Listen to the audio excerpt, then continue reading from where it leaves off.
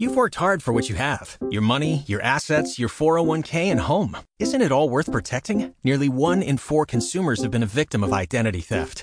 LifeLock Ultimate Plus helps protect your finances with up to $3 million in reimbursement. LifeLock alerts you to identity threats you might miss. And if your identity is stolen, your dedicated U.S.-based restoration specialist will work to fix it. Let LifeLock help protect what you've worked so hard for. Save 25% off your first year on LifeLock Ultimate Plus at LifeLock.com/aware. Terms apply. Talk shoes. Recorded live.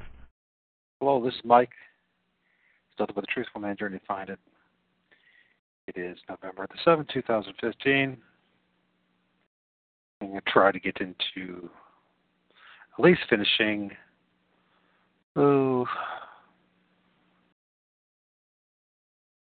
chapter 1 of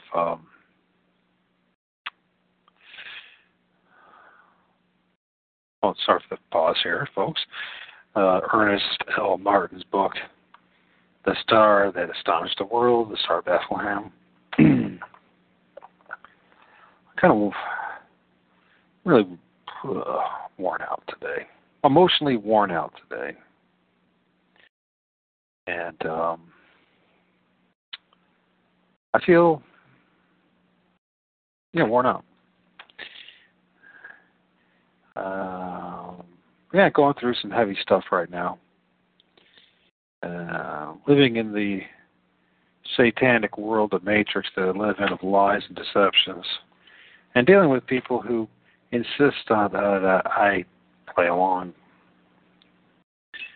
In particular, I'm getting a lot of grief right now from my son's mother because of a couple of things. See, I dared to care about my son enough, tell him the truth about Santa and elves in particular. Let's look at elves. So what I told him, I said, listen, Santa's not real. My son's 4. And she just wrote to the local Blade, telling the newspaper here in town that my son's father so bad that he told him the son the truth. Anyways, there's a little thing out there called The Elf on the Shelf Christmas Tradition by Carol V. Albersold and Chada A. Bell. Adopt a new family tradition this holiday season about an elf. There's a little stuffed elf, and there's a book. And anyways, I told him the truth, that it's not real, and I had him touch it. I also told him that Santa's not real, and she's extremely upset with me. And that's the reason why, being on my own, I'm doing baby steps as far as trying to break away from the lies and traditions of Christmas. And what I said to my son, and we play with the elf, and pretend that Santa's real, but we remind him that it's not real, that we're pretending, that we're playing. Apparently, I'm a really bad father, a really bad person for speaking the truth. So, anyways, I've been getting a lot of grief for it.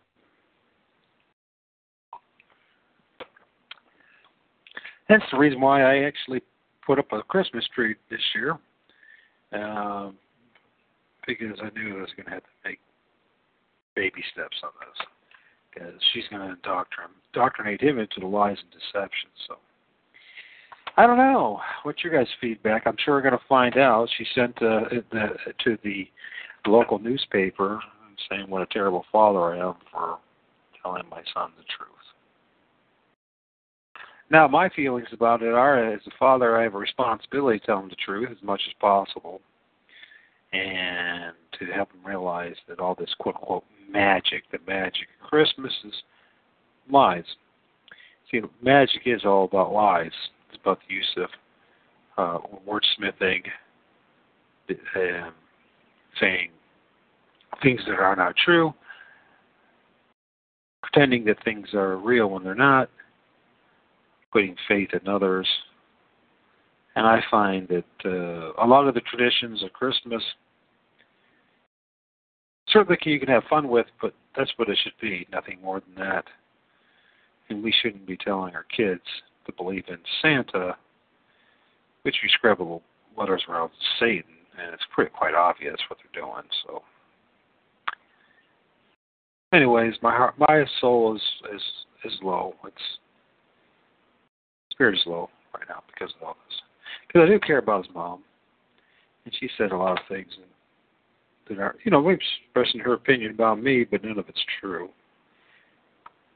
But you know what? You can't do anything about it if people believe things that aren't, and they convince themselves of things that aren't to justify their own behavior. Also, neighbor talked to him yesterday, and pretty much thinking I'm crazy because I believe that the Earth is flat. Only because of no one's proved to me otherwise, and based on my own observations, it's clear to me that it is. Not a ball. I guess I'm crazy, though, for thinking such a thing. Truth is a lonely warrior, and truth is one of those things where people don't really want to know the truth about anything because of whatever rationale they have.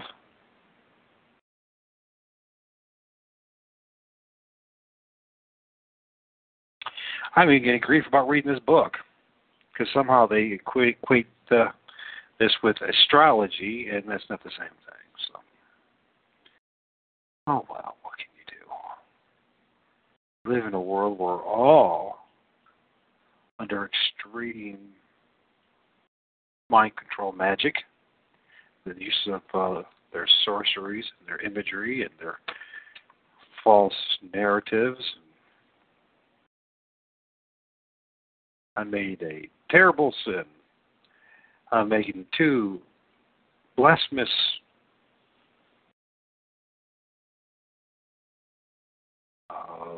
sins, if you will. Heretical sins. Speaking the truth of how I see the world to be, and telling my son that Santa's not real and that elves aren't either. I don't understand the issue. Well, I do understand the issue. I'm dealing with somebody who's complete opposite of me turned out to be. The dangers of following pretty instead of, with the eyes, instead of following the truth that teaches Jesus Christ.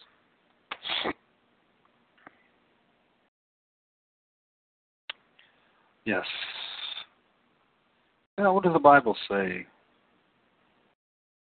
I know what to do. Let's go here for a second, just see what we got here going on.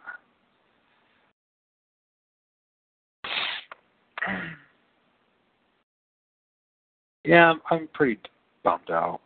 Christmas is really a rough time, if you want to do the truth, because it's all based on a whole bunch of fables and lies.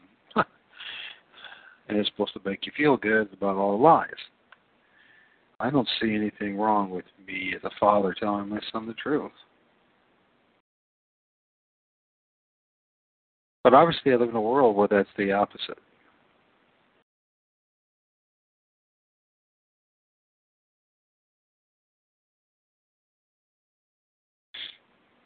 And I see everyone desperately trying to make sense of a world that doesn't make any sense.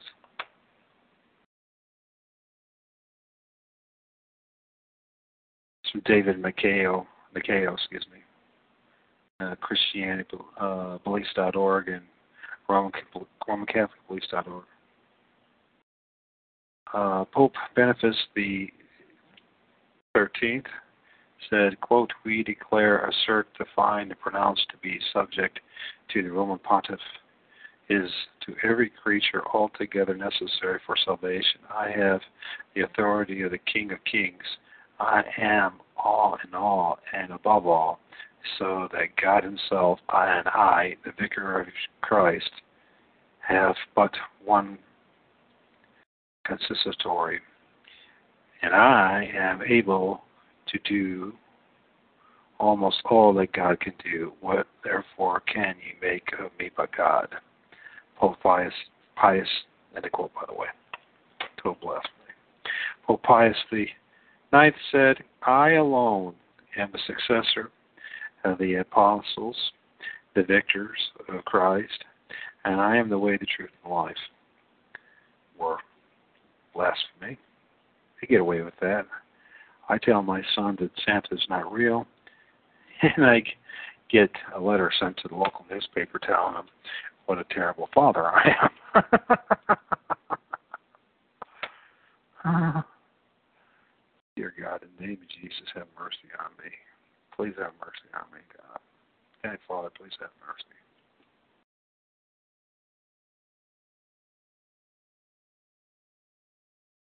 Next one is Pope Pius X declared, the Pope is not simply the representative of Christ.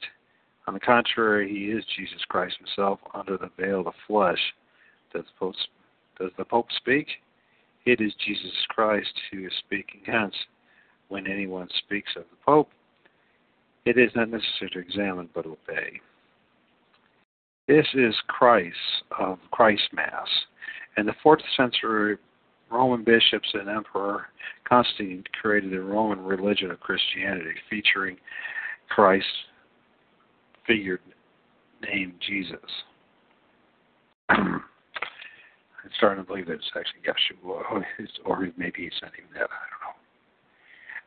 They designated that his birth was 1225, which points to the true God's soul Invictus, as they were sun god worshippers. The Pope proclaimed that proclaimed to be Jesus Christ in the flesh. They are all false messiahs, come out of Babylon or the Roman religion and all daughter churches.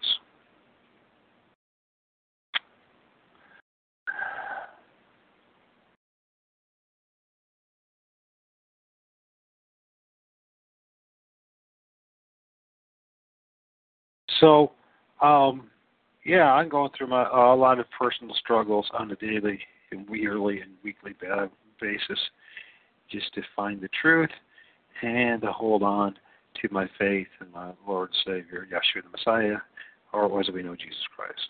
And a lot of people say that it is not his name. I don't know.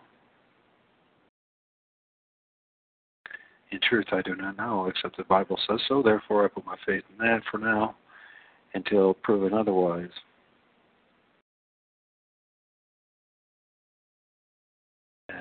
Check out the satanic symbols.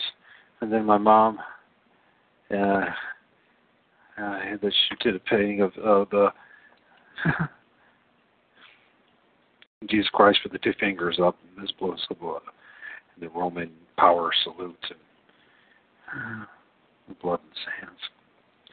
And then I took my the flag that for my father, when he died a few years ago, they had the I guess the 21 gun salute. I got the shells from the salute, and I got the flag that's encased in a triangle pyramid. And the way they fold the flag, the blue shows with the stars inverted. So all around me, there's a lot of lies, deception, and Satanism. And I guess I'm supposed to just go along to get along. And I did nothing wrong. And I imagine what's going to happen to me is a lot of people are going to abuse the hell out of it. The situation. And say such things as, oh, what a terrible guy Mike Adams is. Michael H. Adams, by the way, who lives in Sylvania, Ohio. If you ever want to come persecute me or attack me, go ahead. I don't give a crap. My faith is not in man, it's in Jesus Christ. So. Nor is it in Santa or Rudolph or any other fictitious figure out there. Now, I understand why so angry. Well, what am I supposed to do? What am I supposed to do when the whole world is deceived? And everyone believes in anything but the truth. The way the truth is life.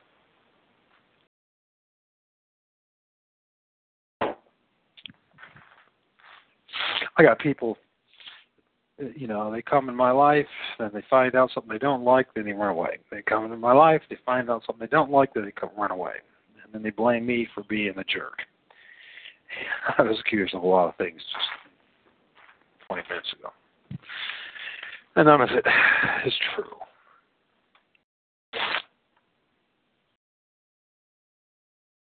None of it's true. I have to deal with the rest of my life being with someone who hates me for really no justifiable reason, except in their mind they want to hate somebody and I'm the target.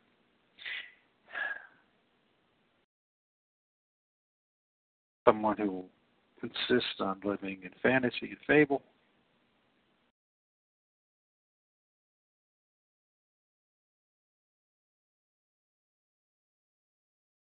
And most of life is just that, isn't it?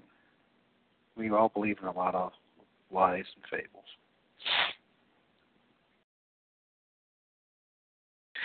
And it's heartbreaking. It's heartbreaking to know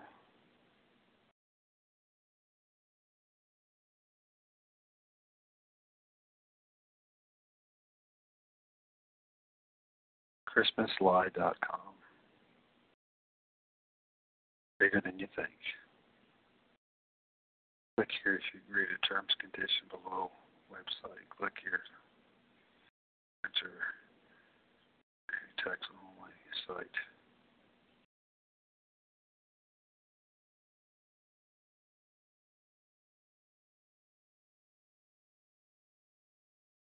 Oh yes.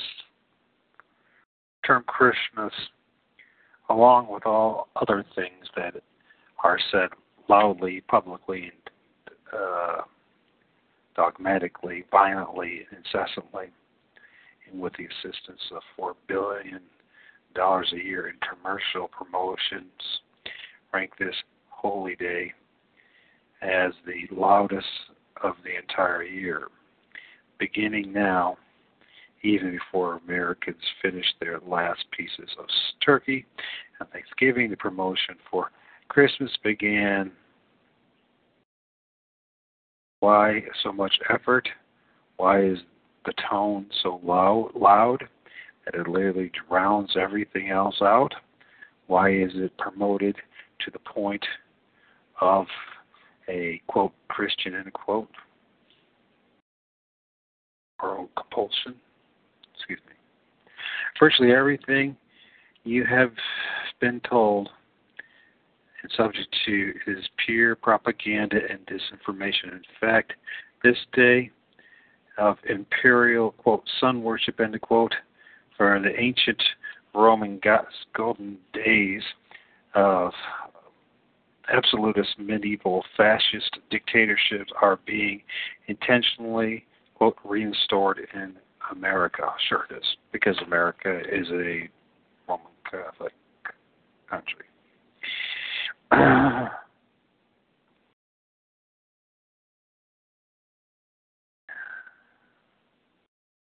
For precisely it is the same ancient function, not religion, but control. The control is simply put overly nice words for it. The political terms, it might be called fascist dictatorship. In theological terms, it is simply called demonic. Naturally, it wraps itself in layers upon layers of flags and Jesus statues and buttons and bumper stickers that sucker its primary obstacle into its own ranks. Unfortunately, it has worked. Rome's solar mass to the deity identified in the Bible as Apollyon is not now, nor has it ever been, a Christ mass, No Protestant in history ever called it that without cringing from some fearing even speaking the title itself to be an act of blasphemy. The real origins and meanings of the Roman solar mass to Apollyon even troubled Latin fathers, who also denounced its ritual fraudulently conducted in the name of Christ.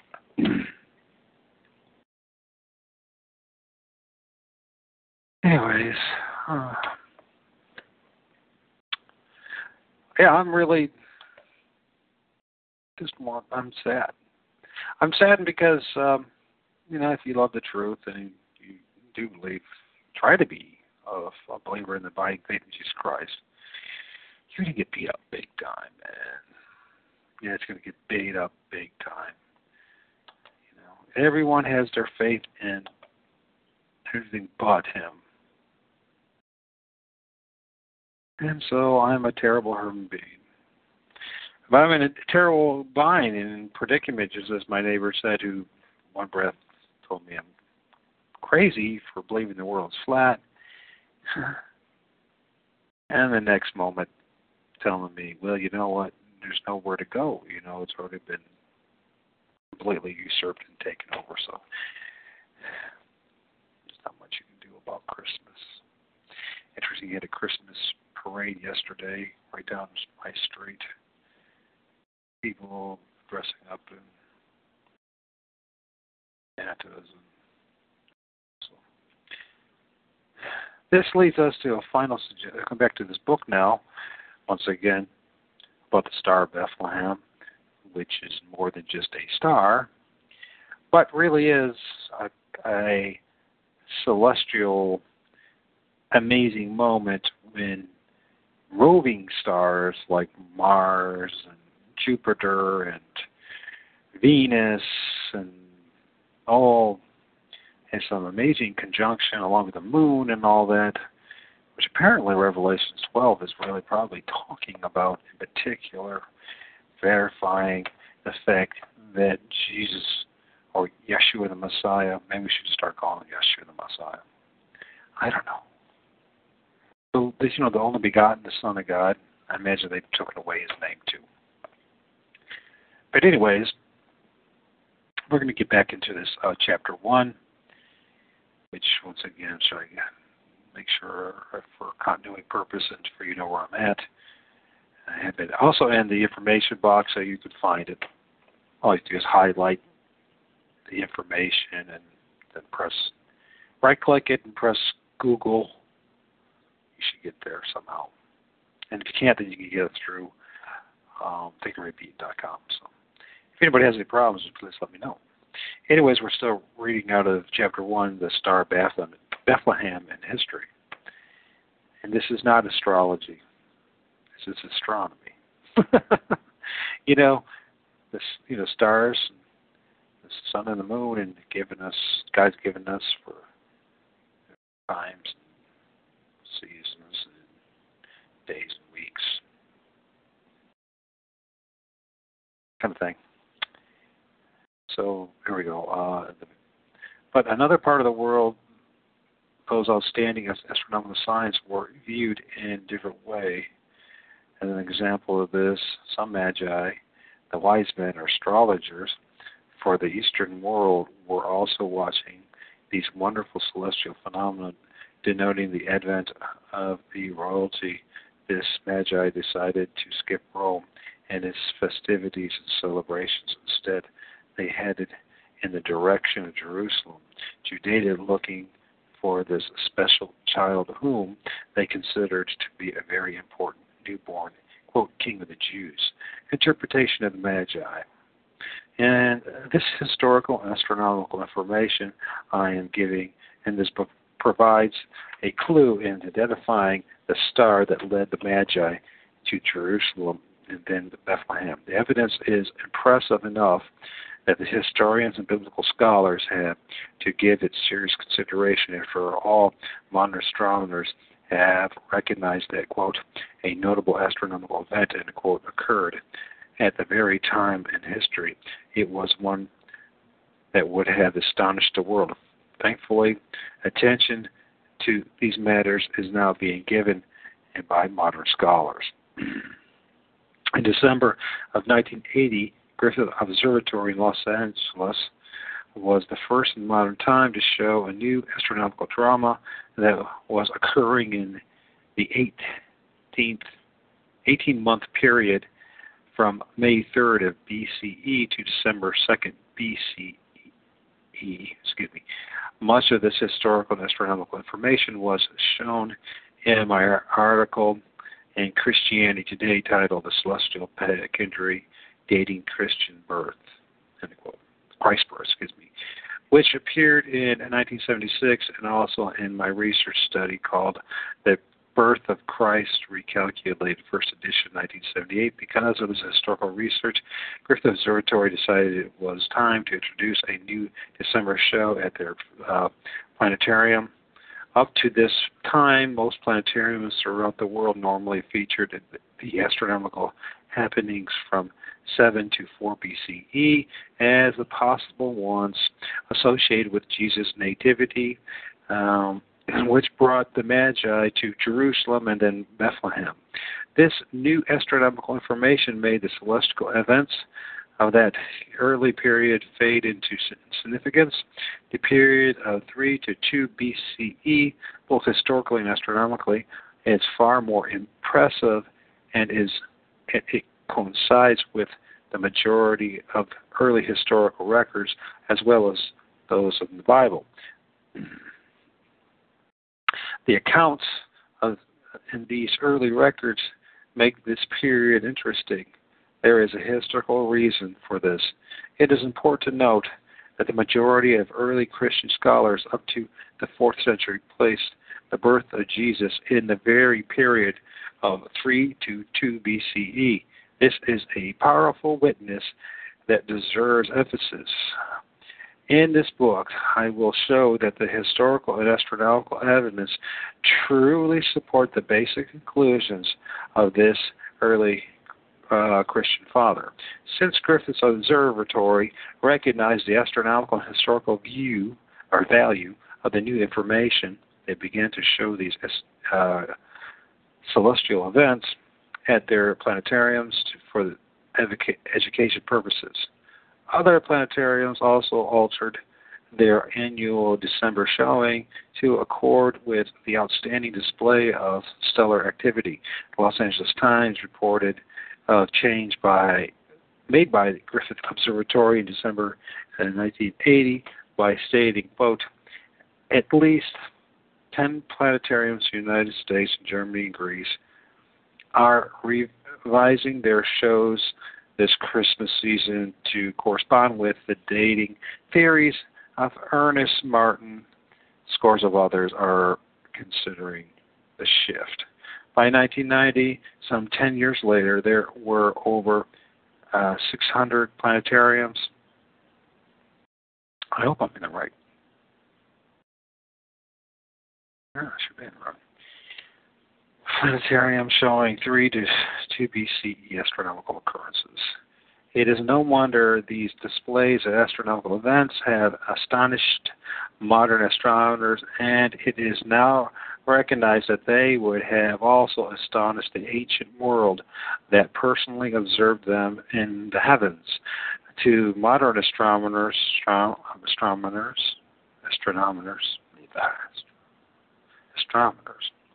the central event was that the June 17th, 2 BCE.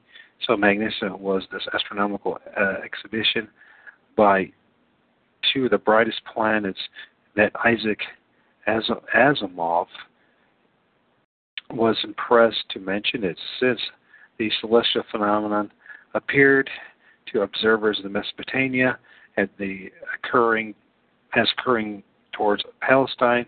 It prompted Asimov to ask the question, quote, is the fact that the unusual star was seen in the direction of Judea enough to make them think of the Messiah? End quote.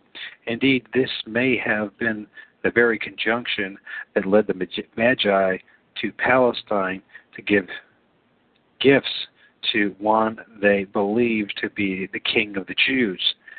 There were serious beliefs even among the Romans that somewhere in this period a mighty ruler was destined to come out of the eastern part of the empire. People may well have wondered if the astronomical sign in 3 to 2 BCE were heaven's signals and the new prophetic ruler was imminent. The heavens were certainly making a grand display, and the Magi may well have interpreted the signs according, especially in witnessing the conjunction of Jupiter and Venus in June 17th, 2 BCE. The star of the wise men,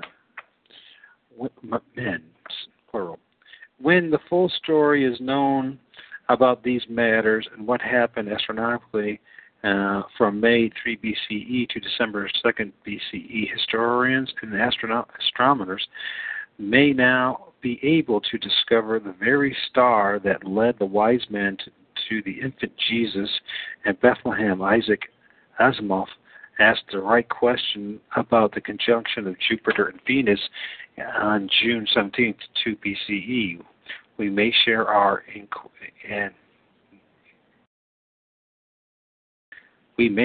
inquisitiveness with him. Was this the star of the Messiah that the Jews and others were looking for? Was this the star mentioned in the Gospel of Matthew, supported by the account of the Gospel of Luke?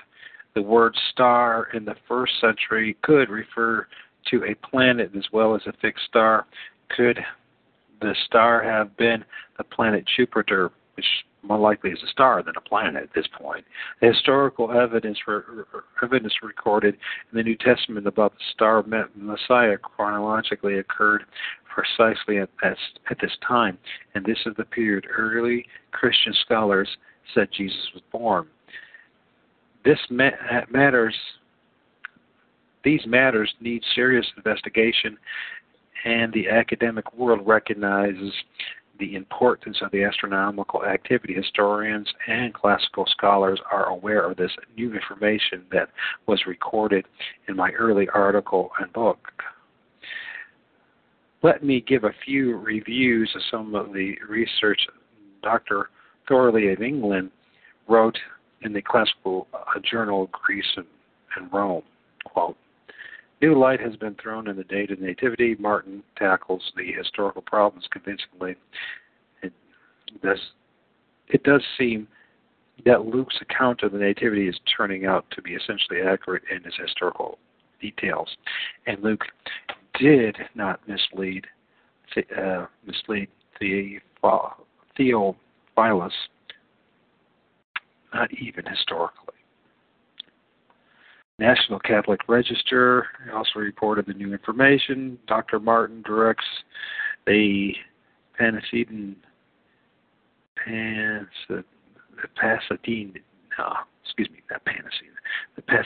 Pasadena-based organization devoted to research on biblical subjects. He has had considerable archaeological experience, and the education section of Time magazine in September 3 of 1973 was devoted to him and his excavations in Jerusalem. He is not only knows his subject, but can write simply and understandably. His work does seem to afford a solemn astronomical basis for calculating the birth of Jesus Christ. In 1987 publication of the Christmas Star, published by Griffith Observatory, we read, quote, "Martin has rewritten the history of this period, clearing up a slew of nagging problems. Prominent classical historians are taking his work very seriously, although it will be years before the consensus is reached, and impartial referees would probably conclude that Martin's chronology is correct," end quote. This is new information inspired guidepost magazine in December of 1988 issued a state having been given the astronomical evaluations of those on the staff of Alder Planetarium in Chicago, that this historical evidence represents the best explanation of the Star of Bethlehem yet presented.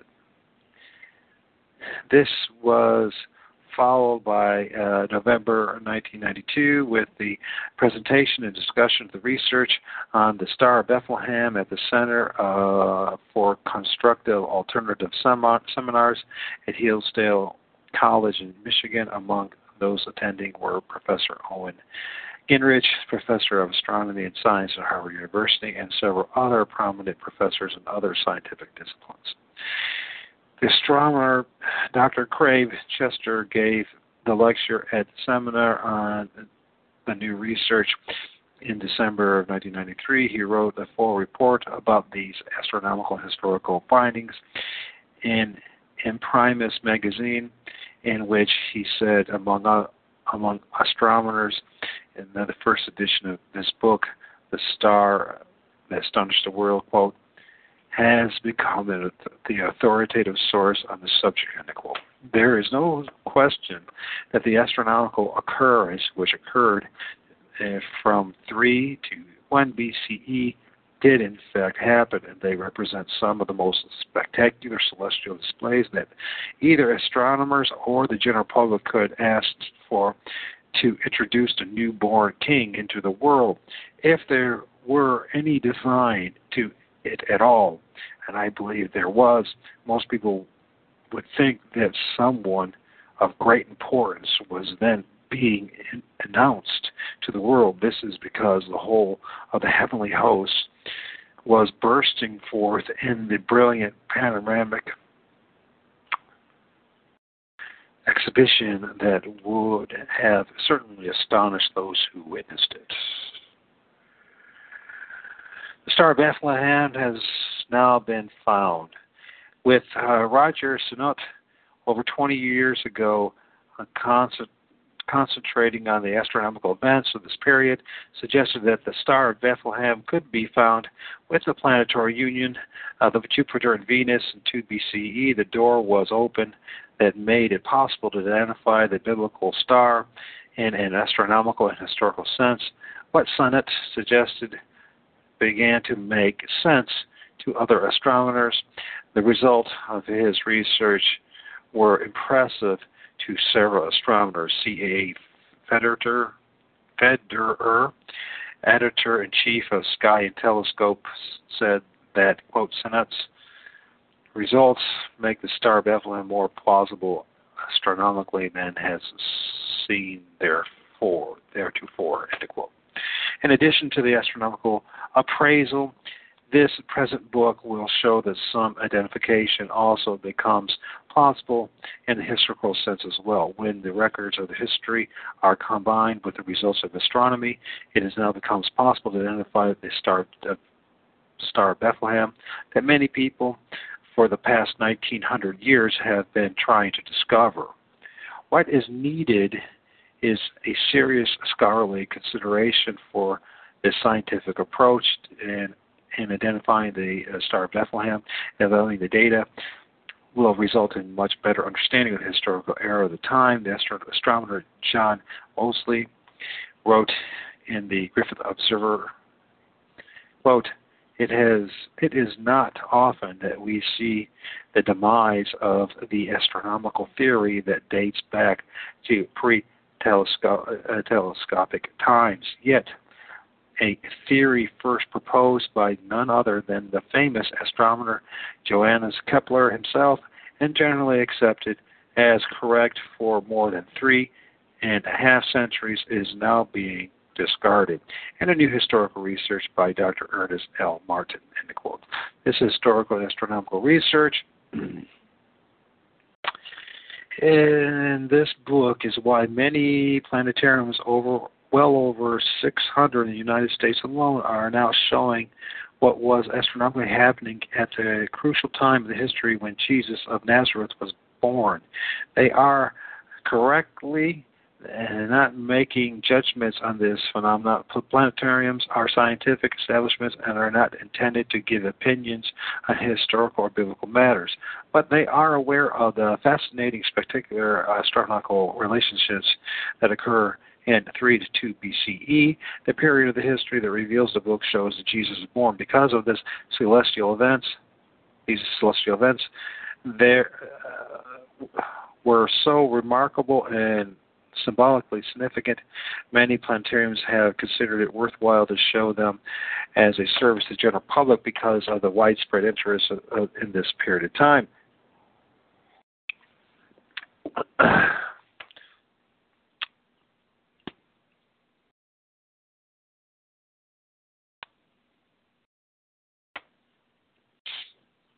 There is one thing for certain. The astronomical information given within the books makes this period in history of the world come alive as never before. Whether people today view these planetary/celestial events from the early Roman, Mesopotamian, or Palestinian perspective, or even from a modern secular one, we now have clear evidence that there was once, at the very beginning of our era, a unique appearance of a magnificent star which must be called the star that astonished the world.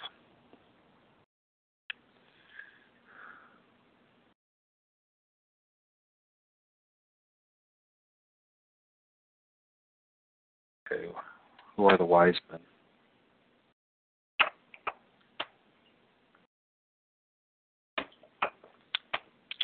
Yeah, I'm really just depressed.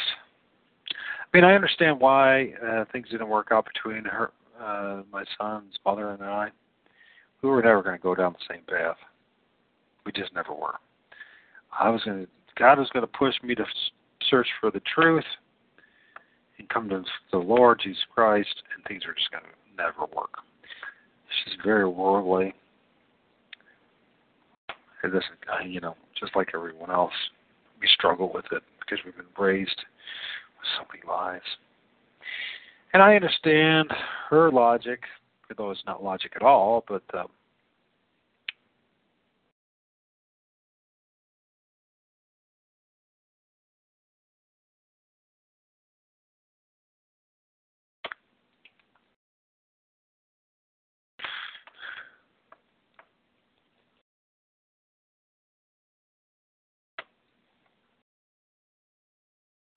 yeah.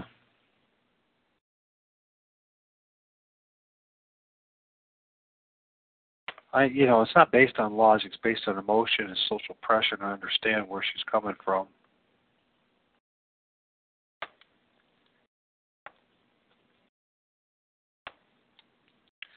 And I don't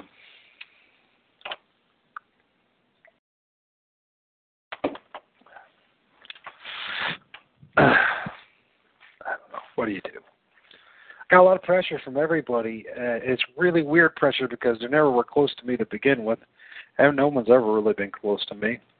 I've tried to, but for some reason, maybe because of the way I look, the way I talk, present myself, all the other things. Either, whatever the case may be, I've never had much luck with people, and she tried to blame it on me, and so this is the reason why I can't hold a job. Well, I can't hold a job right now because I got MS, and so I keep pressing. And then I have problems with people, and I really don't have problems personally with people. I just think that people have problems with a guy like me. And obviously, here's a fine example. That I would dare to my own son tell him the truth that there's no such thing as Santa, and then have his mother, write an article to the local newspaper called the Pseudo Blade, telling them what a terrible guy I am, and wanting them to publish it and get comments about what a terrible guy I am for telling my son who I love so much the truth. The truth is that there is no such thing as Santa or elves. Now you say, well, he's 4 years old.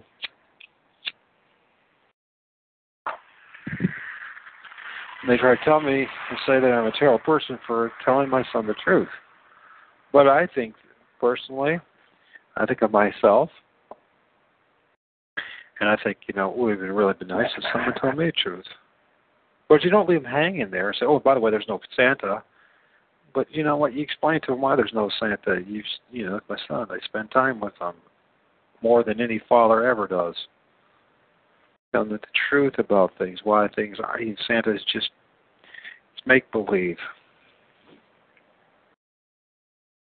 And why we're supposed to put our faith in God, which someone never really taught me that. Who God is. They didn't teach me that when I was 4. I didn't know what the hell was going on for. My father never talked to me at all. I was trying to blame that on me. Oh, let me guess. Your father told me there was no Santa. No, my father told me nothing. Except go talk to your mom. I remember when I was helping my son walk, I broke down in tears because I realized I never had a moment in my life with my father.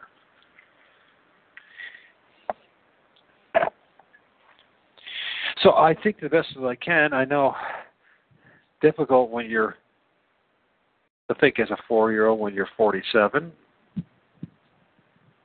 almost 48. But you know what? Really, I would have loved to have somebody in my life who would have told me the truth about how the world works, who Santa is really. I don't believe for a moment that a child can't still enjoy Christmas knowing what it really is. And, I have people that are pulling away from me because they know that the fact, last year and I've done a show about this, probably will, about what Christmas is really about, but I have a Christmas tree. Because I live in a world that's very pagan and Roman Catholic, and I have to teach my son some way. And just say, nope, that's it. That's not fair to him. Actually, it's an opportunity to teach him that this is all just nonsense.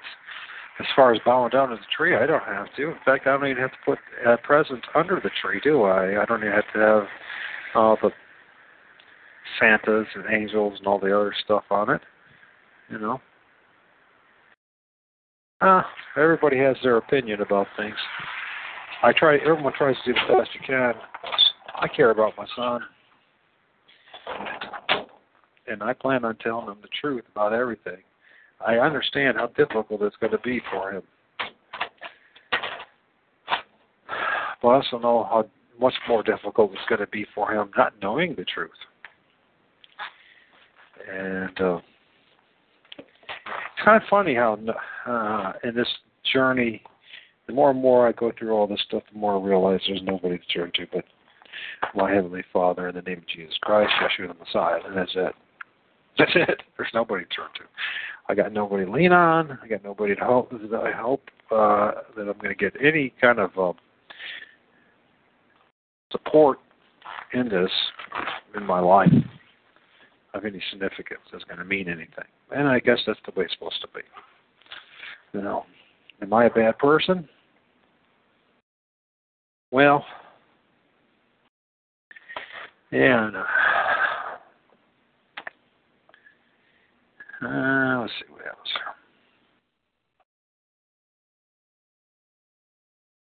I mean, does that really make me a bad person telling my son the truth? There's no Santa. There's no such thing as elves.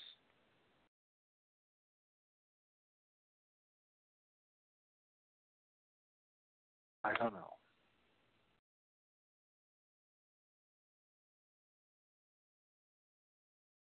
Well, we can go back to a little more.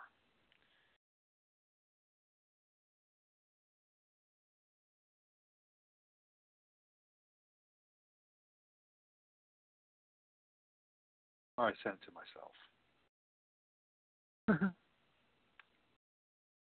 Keep screwing up and saying the same thing. Hanson said he wanted to talk to me. Around this afternoon? Yes.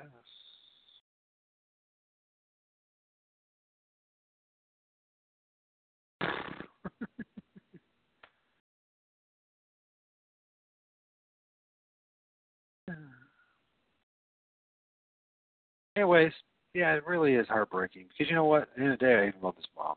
I didn't want us to break up. I mean, I haven't tried to make things other than it is because I understand what it is. So maybe if it was 10 years ago or 20 years ago, I would have been dumb enough to try to make that. Of course, I didn't. So the marriage with a woman that was not meant to be.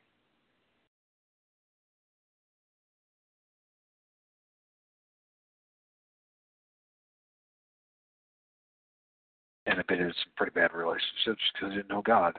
And God wasn't part of it, so. So anyways, we'll see where we're at with all this. Where do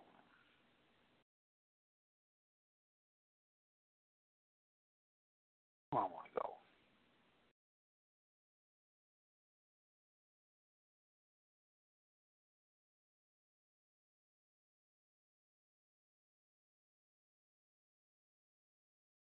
'65 to '95 AD, the prophecies were penned, which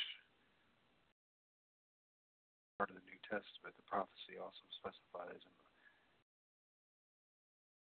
Bible, especially the single person by name, powerful men in the words before a person of this exact specific name appeared. Descriptions of his activities and identity beyond all odds. No other world figure of this description in history of humanity has here of one of the most powerful legal institutions of Western civilization, and amongst Christians have never heard of any of this. This is what they will not tell you in schools because of politics, and they will not tell you in church because of something called apostasy. The actual name. There is wisdom. Let him that hath understanding count the number of the beast, is the number of a man, and the number is 603 score and six. In Rome, December 25th, became the rule over the West. In 435, when the first, quote, Christ Mass was officiated by Pope Sixtus III, this coincided with the date of celebration by the Romans and their primary god, the sun. Literally, no anagrams, no fancy tricks, no mumbo jumbo. 666 literally. 6. So, the celibate Nicolaitans practice fornication, not adultery, and they practice it with orphans at Saturnalia or Juvenalia. Notice the lust demon Capernus is coming out from beneath the bishop's robe. Eros practicing pederasty. He's the Nicolaitans Roman selected bearing this name as its pope, fully known its significance in Revelations.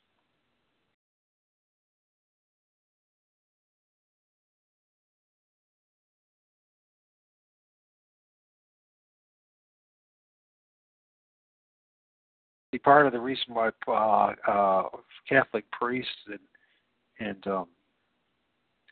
Jesuit priests and all that to practice pedophilia is because it's part of their religion. But unfortunately, the average Roman Catholic doesn't know that. Or the average Protestant or average anybody does that, it seems to be. Really depressed. But I got to pursue. There's no point sitting around here and feeling bad for myself. Yeah, I try to get a hold of Walt, but Walt's not talking to me. He's still, the Sabbath thing still causing problems for him. Because I told him, that you can't, based on a Saturday, Sunday, it's not part of the Gregorian calendar. Again, he brought it up, and it's based on the lunar solar calendars. You got to practice it correctly. At least get the day right. logically and reasonably, it would be that these people would be practitioners of following the moon, contrary to the sun worshippers of Rome. And a big part of it would be because we live in a desert. What object would be the most easily observable in a desert? Well, that, of course, would be the moon. You say, what does all of this matter? Well, it matters a big deal. So, because it's still going on today. Apparently, there's still some issues going on. If we are supposed to be followers of Yeshua the Messiah, then are we supposed to be doing that, or do we believe what it says in the New Testament, that He freed us from all this legalism, the rituals and religions of men, and that now instead of following the calendar of the moon or the Gregorian calendar, we follow in worship God in spirit and truth, whatever that means. That's to be questioned, that most of us must wrestle with because it's been taken from us. Obviously, we all live under a great amount of sin, whether we know it or not, or whether it's deliberate or not.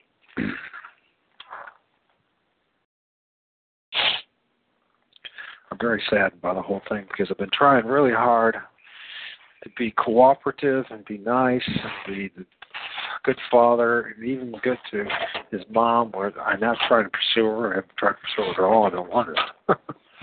I understand exactly the dilemma I am in.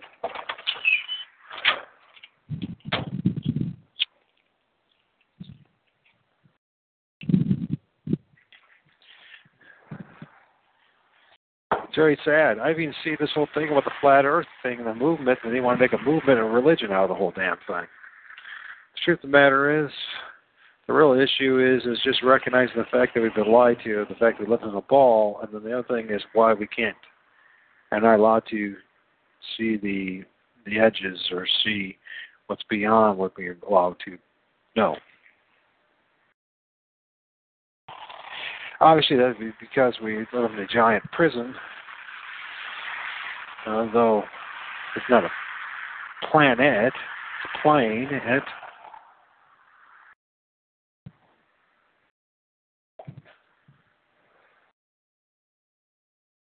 and the lies are just amazing. And apparently it's all justified out of the, money, single I, or even that single I, we see a $1 bill of Monet, Mona, one, singular, I. Our singular I is on ourselves and about our own wealth, our own prosperity in the satanic system. Instead of our eye on God. We all struggle that desperately because there's just too many distractions and because we're weak spiritually, weak intellectually, and weak even in recognizing reality.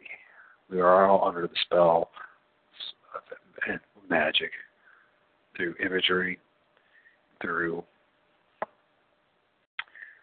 the written word, through language itself.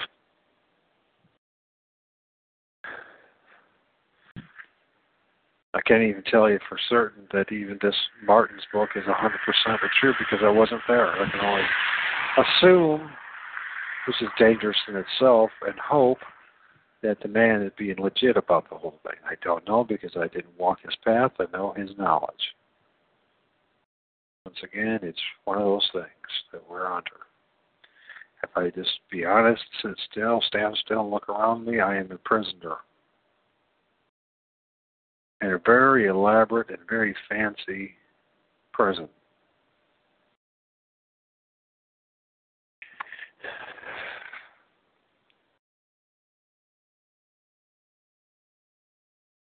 I truly do care about his mom. She hates me so much. He has so much hate with her. But I understand that it's not me. It could be anybody. It's just my turn. And this is what people do. They vent their anger and hate and frustration on others. And they find someone that they feel that they control and manipulate, and they feel that it's weak enough to do such a thing. Oh, I imagine things will get bad. because of this.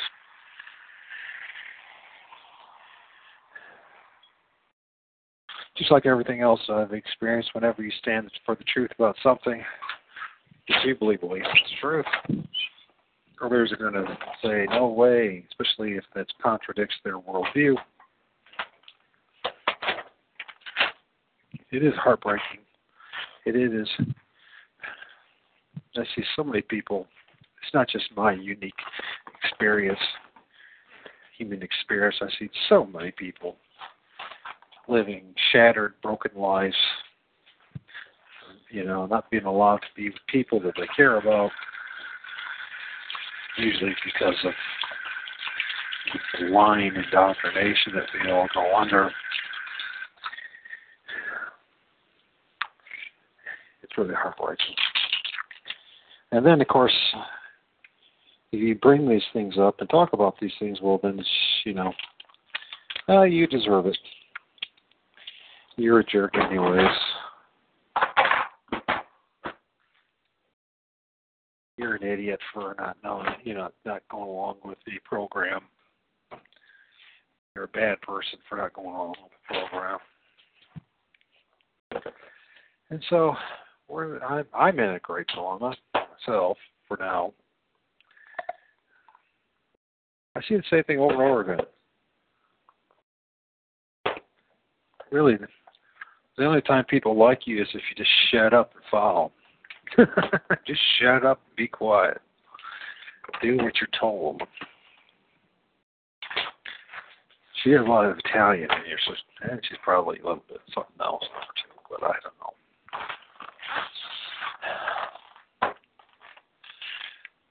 Who were the wise men?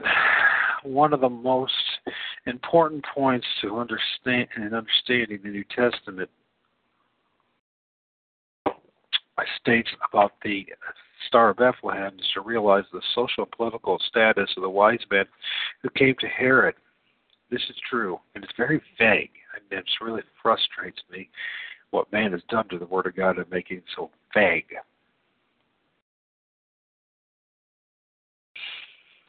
The word that was used to describe them as, quote, magi, end of quote, this was the title, and in the first century it signified that there were professional astrologers.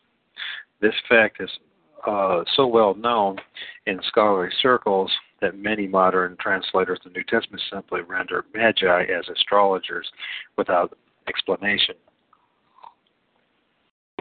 Once this primary point is realized, we are now provided with a reliable information that can make the account of the Magi's visit to Herod understandable.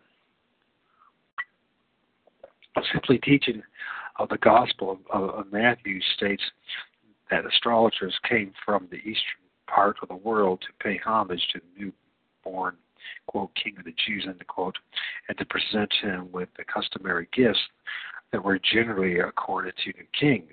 The account in the New Testament does not mean that the writers of the Gospel of Matthew were endorsing the principles of astrology, because there are biblical verses condemning its religious practice, with Matthew no doubt was aware of.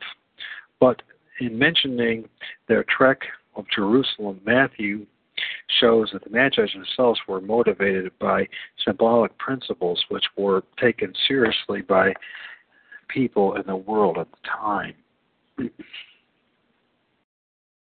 The recording of this account in Matthew makes it clear that Matthew did not view these Magi as quacks or charlatans. When the Magi came to Jerusalem with their announcement that the star of the newborn Jewish king had been seen, Herod, quote, was troubled, and all Jerusalem with him, end quote. Since the Magi were professional astronomers as well as astrologers, the mention of their visit to Jerusalem was Matthew's way of securing the testimony of the top scientific authorities to the authentic.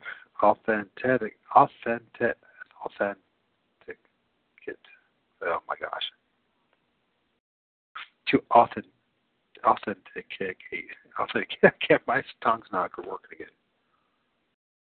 Authenticate the royal birth of Jesus, the importance of the Magi. These Magi came from the east bearing rich gifts for the newborn king. They could not have been reckoned as certain classes of sorcerers or confidence men who roamed the Roman world under the name of Magi.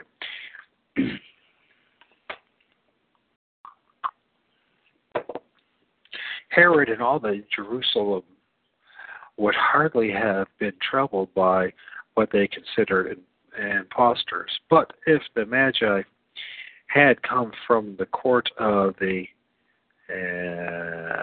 Parthian kings who employed Magi in their religious affairs of their government, or their respected Magian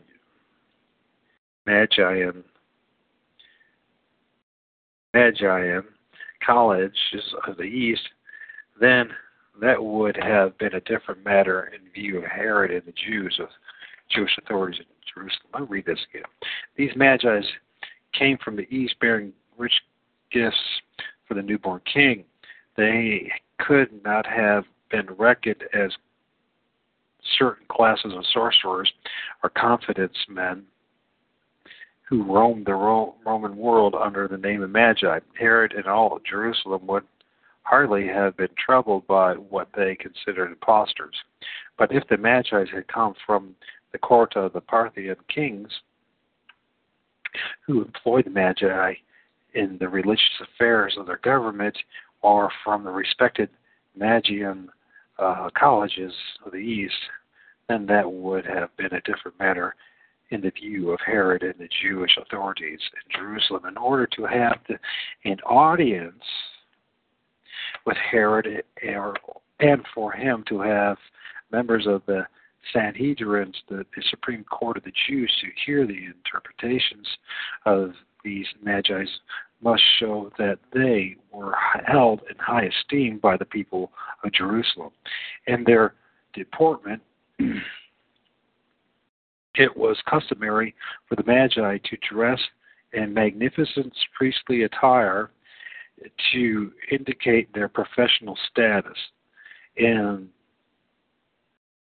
presenting themselves before royalty, the historical records show that the Magi did this with pomp and circumstances. In traveling or on official business in areas where their influence was felt, it was normal for the priestly Magi to proceed in the processional mode with various ranks of them, and them appropriately positioned in the caravan. This must have been the manner in which they approached the city of Jerusalem to present their gifts to the newborn king of the Jews. This would account for the respectful attitude of Herod and the Jewish authorities to them. It's important to realize that this type of travel for respected Magian priests is not a fantasy story. They traveled in majestic style. The account recorded by Matthew fits well with other journeys of Magian priests when they were presented to kings and emperors. When Tiridates, I guess that's what it is, of the Order of the Magi was made king over Armenia by the Emperor, Armenia, by the Emperor Nero, the new Magian king went to Rome with the other Magi to present gifts to Nero. A great deal of ceremony was associated with this visit of the Magi. This must have been the case with the Magi who came to Herod. He would have given them the proper ceremonial protocol. This is why, quote, all the Jerusalem, and quote, knew of their coming, and why members of the Sanhedrin were summoned to hear their interpretations of the star, which they had seen. The account in Matthew harmonizes perfectly with other historical events involving Magi in the time of early Roman Empire, Professional role of Magi. There is considerable amount of early information about the Magi of the East. They are told by the ancient historian Herodotus,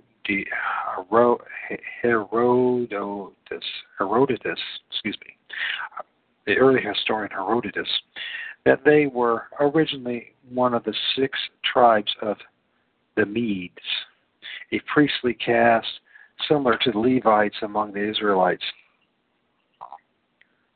In their early history, their occupation was to provide the kings of the Medes, Persians, and Babylonians with what they considered to be divine information about the daily matters involving government affairs. Because of the high religious and political esteem accorded them by the people of the East, they were able in the 6th century BCE even to overturn some royal powers. Their role in interpreting divine matters for kings and rulers is mentioned in the Bible. And the prophet Daniel, in the time of the king Nebuchadnezzar, became the, quote, master of the magicians, master of the Magi, astrologers, Chaldeans, and soothsayers, end quote. The prophet Jeremiah mentioned that the chief authorities among the Magi were called the Rab Mag, whatever that means.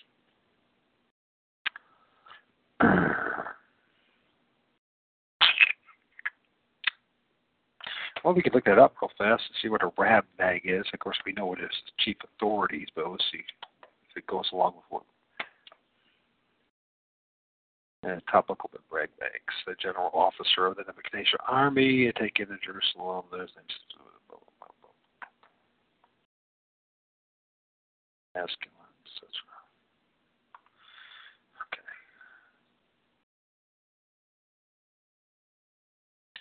Prophet Daniel must have been assigned to this high office.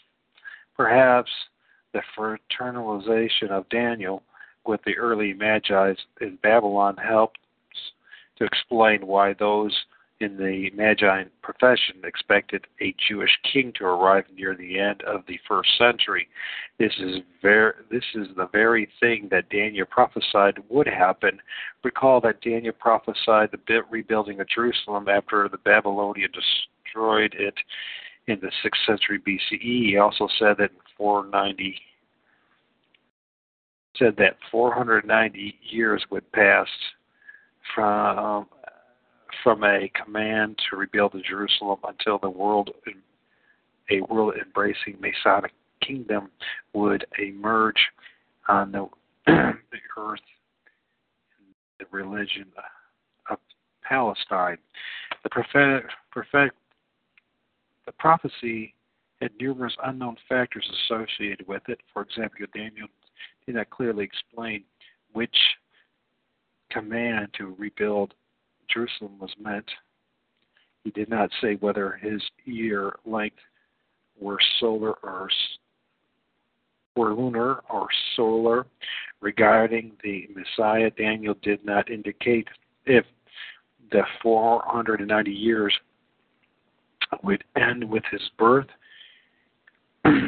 his bar mitzvah, when he would become 20 years of age, and be able to go to war when he would become 30, the year of spiritual adulthood, and whenever the Messiah would be proclaimed king, which could happen at any time during his life. Of course, we know that Daniel's 70 weeks reveals all that, and once we have now been able to interpret that. Because Daniel did not declare these points, the prophecy was vague to the Jews and others at the time. It was subject to a variety of interpretations. Most Jews, however, were certain enough about the prophecy to believe that it would occur sometime near the 1st century. Josephus, the Jewish historian who lived in the last part of the 1st century, and mentioned a conviction among the Jews that this prophecy of Daniel would have its fulfillment within the 1st century. Josephus said that it was shown that in the, quote, sacred writings that about that time one from their country, Judea, should become governor of the habitable earth, end quote. There can be no doubt that the Magi and the Mesopotamia would have been aware of this prophetic indications among the Jews. In fact, the scholars today are able to see that there was a great deal of mingling of beliefs between the Jews and the Magi at this period of time. This was because of their connections with one another since the 6th century BCE, naturally. Even the Romans were aware of the prophecies of Daniel. Suetonius in the early 2nd century said, quote, a firm belief had long prevailed through the East that there was destined for the emperor of the world at that time to be given to someone who should go forth from Judea, end quote. Roman historian Tacitus also said, quote, the majority of the Jewish people were very impressed with the belief that it was contained in ancient writings of the priests that it would come to pass that at the very time the East would renew its strength and they that should go forth from Judea should be rulers of the world, end quote. Just because we start to see that this New World Order with the Jesuits, with the Jews and the pseudo-Jews and all that, the whole thing, the Roman Empire, this is what they're all playing out today. They're trying to make it happen in their own way. Not in accord to the way God wanted it, but in the way of man. So we're seeing before us the fulfillment of a bunch of false prophecy. As we know that Daniel's 70th week was fulfilled in Jesus Christ, and there is no gap between the 69th week and the 70th week and this whole thing about the third temple, all that, none of that's in scriptural. So even the Roman Emperor Nero was advised by one or two of his court astrologers that it was prudent for him to move his seat of emperor to Jerusalem because that city was then destined to become the capital of the world. All these widespread beliefs were based on the prophecy of Daniel. Since the Jewish people lived in all areas of the Roman and the Parthian worlds, their national aspirations would have been well known. Even among the Magi themselves, there were the traditional teachings of the Zoroasters who influenced Magian doctrine at the time of Herod. The Zoroaster, of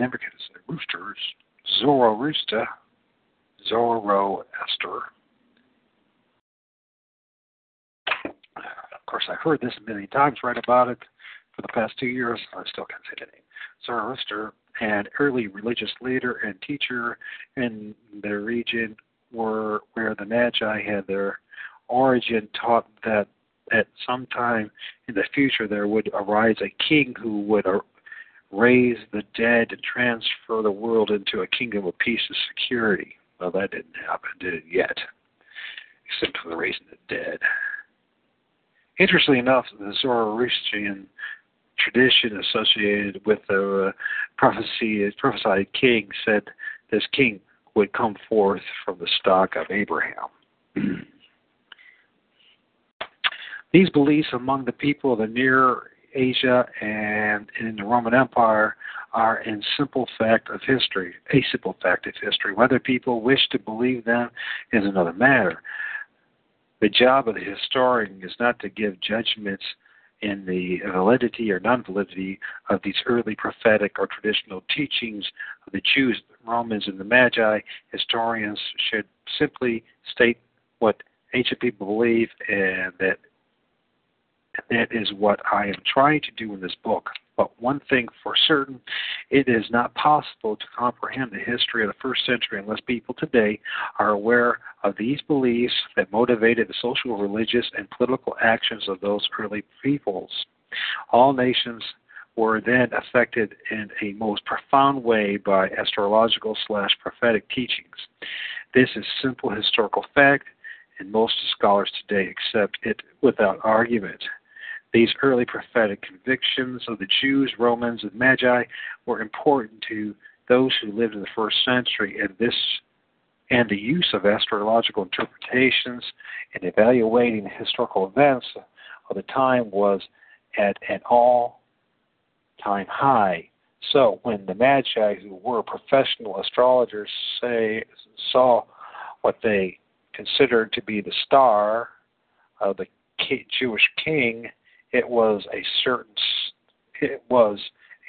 sign to them to go to Jerusalem with gifts to present to the newborn king.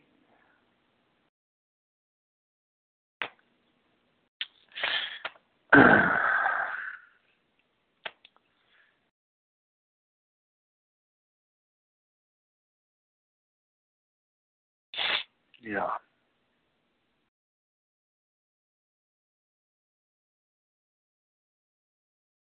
Pretty good stuff. Once again, I want to thank Visigoth and the folks over there at thinkofrebeaten.com for presenting this. You know, it's interesting. Let's see where we're at here. Yes. So Visigoth was doing an interview.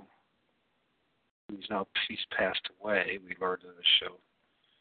He had a heck of a hard life too. Seems like a lot of God's people, children, have a hard time with other people. But Ronald Lee Clacton, my father's name is Ronald. He always pronounced it Rollin. I think it was because it was a little different spelling. Yeah, it was different spelling. My dad's name was Ronald. It was Rollin. So, anyways, Ronald Lee Clapton of the genuine beginning of the new millennium, did a little series there in Ambilic Files. You can find it at thinkofrebeaten.com. And they did about 4 recordings, it looks like. And it was very much, I think, worth the time. And it will introduce you to this book that I'm reading and get you thinking about such things as what the time must have been like back then, since we're in this time and season of reflection, hopefully, of Yeshua the Messiah, Jesus Christ, what was going on back that time, the King of Kings, the King of, the Prince of Peace, Lord of Lords. Why was all this? What was the big deal? Why is it still a big deal today? If it's not real, why is it still sustained, maintained? I know part of it, people, very valid argument would be the use of the Roman Empire to help maintain it. The use of religion as the glue to hold the empire together.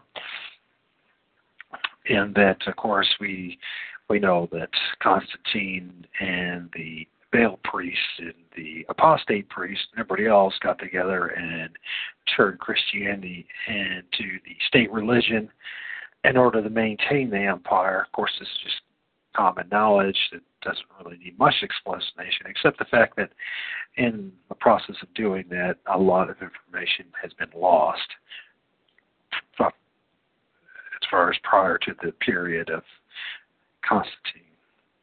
And so, we do the best that we can to try to understand that period in time. I don't think that the state, the Roman Empire, has ever really wanted us to truly understand who Yeshua the Messiah is, because it's a great threat to the empire in itself. It just as it looks like the Jewish ruling elite don't want you to know it either, because everybody seems to want to control the world and rule the world. So the Jews think that they have a divine right to rule the world. The Muslims think they have a divine right to rule the world.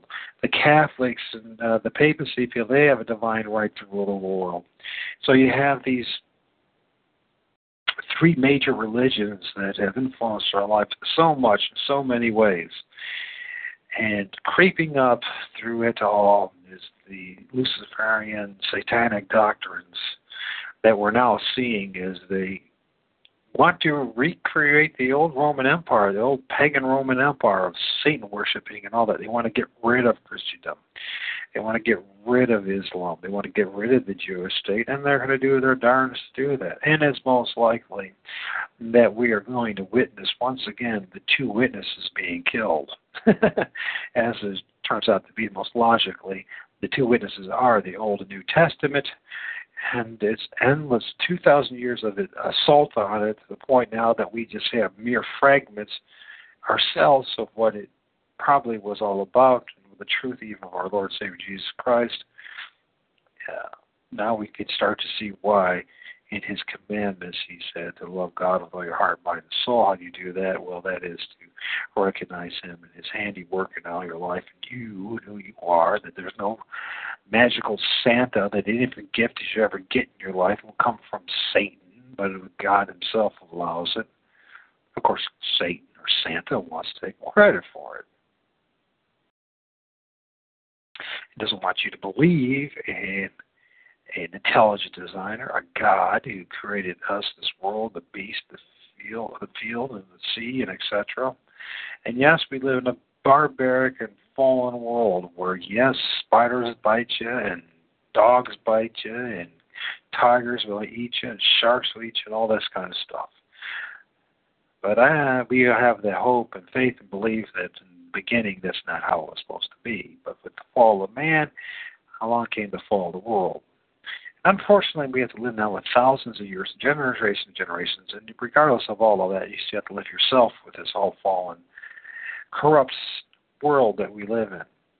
And biggest issue, too, is the realization that you are corrupt, just as I am corrupt, and that there's no hope in hell in changing yourself. And it's just, you can learn, you know what I see always, like these New Agers and these all use of self-help books and changing yourself and being a shining light, a white light witch or whatever you want to call it. I mean, this whole, you have the power, co-creator in the world and all that kind of stuff. All that, in the end of the day, no matter how they soft sell, how they justify it, how they pander to this whole thing of doing for the right reasons, for good, for the best of humanity, it doesn't happen that way. And in the end of the day, it's all lip service. It's more magic being thrown at you through the use of workmanship, not workmanship, wordsmanship, the written word, in particular the spoken word. I mean, it's fascinating listening to people who have a background in philosophy and use all these really grandiose words to make themselves sound so intelligent, but when you break it all down as they walk through their forests, their fields, or they present themselves and say all these great things, they're saying absolutely nothing. There is no offer, no solution to any of this. There's no man-made solution to this. Our problem is man-made. Now people say I am being weak-minded, and maybe there's some valid truth to that, but you know what? At the same token, I can only use what I have, whether I have a weak mind or not, whether or not I have full understanding or not of my world, whether I am a good example or representation of God, God's will, whether I'm a good example of representation of humanity. I am who I am. So one thing and that is I'm a flawed man. I'm a weak man. I'm a diseased man. I'm a lonely man. I'm a man who has love, compassion. I'm a man who can, at times, become greatly disappointed and even get angry. But in reality, I'm just a fallen man and nothing special. So, but the same token, the guy with all the lengthy words and the puffery, the being very so quote unquote elegant, and the master of manipulation through the use of words, the arts of workmanship, and how you put words together to make it sound like you know something when you're not really saying much of anything. What I find fascinating about philosophy is that it leads you to nowhere, but ending asking more and more and more questions, but gets you nowhere. So you end up with a bunch of questions. You sound really sophisticated and brilliant, when in reality you're the blind leading the blind. And it's really that's how it is. So, and I think people don't want to know God, and people don't want to believe in God. They want to be able to do it their own way. And look what happens. Over and over again, we demonstrate over and over again that how flawed we are, how we're unable to truly know the truth and live in it. You know what I mean? We don't want to accept the truth. We want to accept what other people say because it gives us the comfort and ease of knowing, of believing, and the know that we know something when it's not true. And so I'm where that is. Sure. And so that's the way that goes. So. And so let's see where we're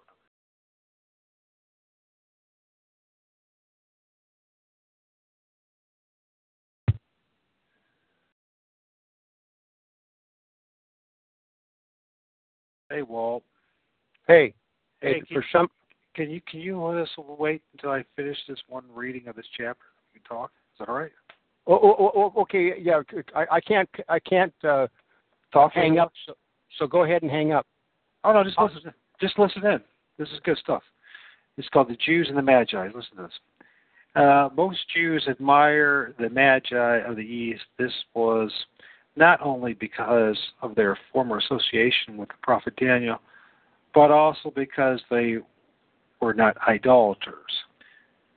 Though the Magi believed that the power of the deity was manifest in the natural elements of fire, water, air, and earth, these Gentile priests did not set up material images in recognition of him. They were, in one way of looking at it, Gentiles who were leaning towards monotheistic belief. The Jews in the first century respected the Magi.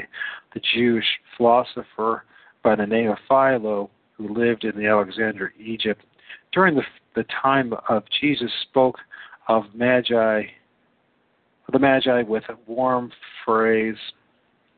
Philo said that they were men who gave themselves to the study of the law of nature and that they contemplated on the divine perfections.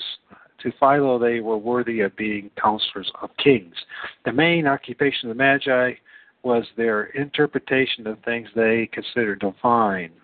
They principally dealt with the evaluation of dreams, visions, and astronomical signs. Astrological interpretations was the special importance of them. The temple of Belus, gonna go Bel again, in what remained in the city of Babylon was in their care. In particular, they were advisors to the kings and priests, that they were especially consulted regarding the destiny of kings. The Parthian kings of the East had them as their advisors, and they were ones who performed the ceremonies to their coronations. The Roman author Cicero and Plutarch inform us that the Magi were the ones who instructed the kings and princes of the East. Except for in rare circumstances, only royalty were allowed to be initiated into their secret teachings and understandings. This is one reason why the Magi must have felt it proper to tell Herod the details of their interpretation concerning the star that they had been following. Though Herod would have had his own court astrologers, he must have paid particular attention to what the respected Magian professionals from the East had to say about the newborn Jewish king. Their interpretations were especially sought out by prominent people because of the Magian influence in the royal courts of the East. In fact, the Magi were in such a high regard in the Parthia that some even became kings. Even the Magi who came to Jesus were also considered as being princes or kings in some earlier accounts. But when the Magi come to Jerusalem, they arrived to do homage to the new Jewish king and to give gifts to him. In the next century, to Herodias, I think so I pronounce it, and the order of the Magi did the same thing when he visited the Emperor Nero. It is no wonder that the arrival of such Magi caused great interest to Herod and to those in Jerusalem. So, anyways, Walt, how you doing? Hope you're doing better than I'm doing. I'm having a heck of a time. You've had a heck of a time, Walt. But I've been really having grief. Now you know why I have a Christmas tree, and I'm going to tell you the reason why I have a Christmas tree. My son's mother has given me living hell about the fact that I told my 4-year-old son that Santa's not real and that elves aren't real. In fact, she's so upset she wrote the local rag, the Toledo Blade, which goes out potentially to 300,000 people, about how terrible I am for telling my son that Santa's not real. Now you know why I have this Christmas tree. Because I'm going to have to work my way. You know what I mean? I got so much going against me that even my son's mother wrote to the local newspaper about what a terrible dad I am for telling him the truth that Santa's not real. Yeah, there's nothing. I mean, I feel for you and I understand the frustration, but I do fully understand the mindset, and I do understand the mindset. And I really think I was talking to a friend the other day, yesterday, and I don't teach this and advocate this, but I think the Christians, the true Christians, have been in the wilderness ever since 70 A.D. Oh yeah. So I think it's always been that way. Since Daniel's time. Well, and today there's just a remnant of people through the land, through the world. See, just a handful of us, and I know there's a lot of people that are shocked at some of the things that are going on, and I do agree. I mean, it's shocking, but that's why the Bible, when we get back into the Bible, it explains all this behavior. And it's shocking to us too because of the fact that the way they've indoctrinated us. It takes us a lifetime to figure out what the heck they told us. There's a lie. You know what I mean? That they're all lying to us. The men of the world, the men of this world. You know what I mean? And help me, Jonathan. Who's got what is his YouTube is called? What the Morgile? The Morgile. The Morgile. I watched an episode he made on May 1st of this year, last night. Plus, I've watched his latest one on it's something like this: the flat Earth is not a globe, and the motive. And one thing that I have gleaned from watching and being interested in these flat Earth videos, because I don't consider myself a flat earther.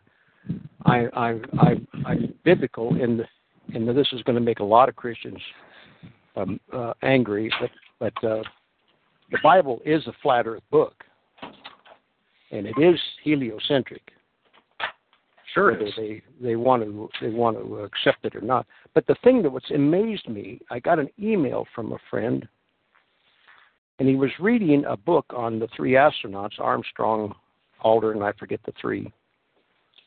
And it was a point-by-point description of what they did every day and everything. And he writes me a little email. And he said, if the astronauts did not go to the moon, it defies imagination. And, when people start talking about the flat Earth, we seem to jump all around. But one thing that every flat earther, all videos, and secular and all over, there's a lot of people that understand that NASA is just a Hollywood. It's Hollywood at its best. It's magic. It's sorcery. It's the craft. Exactly is what it is. That's what it is. It was given to us by the paperclip, and it was some of the Nazis' best, that came over here and started NASA.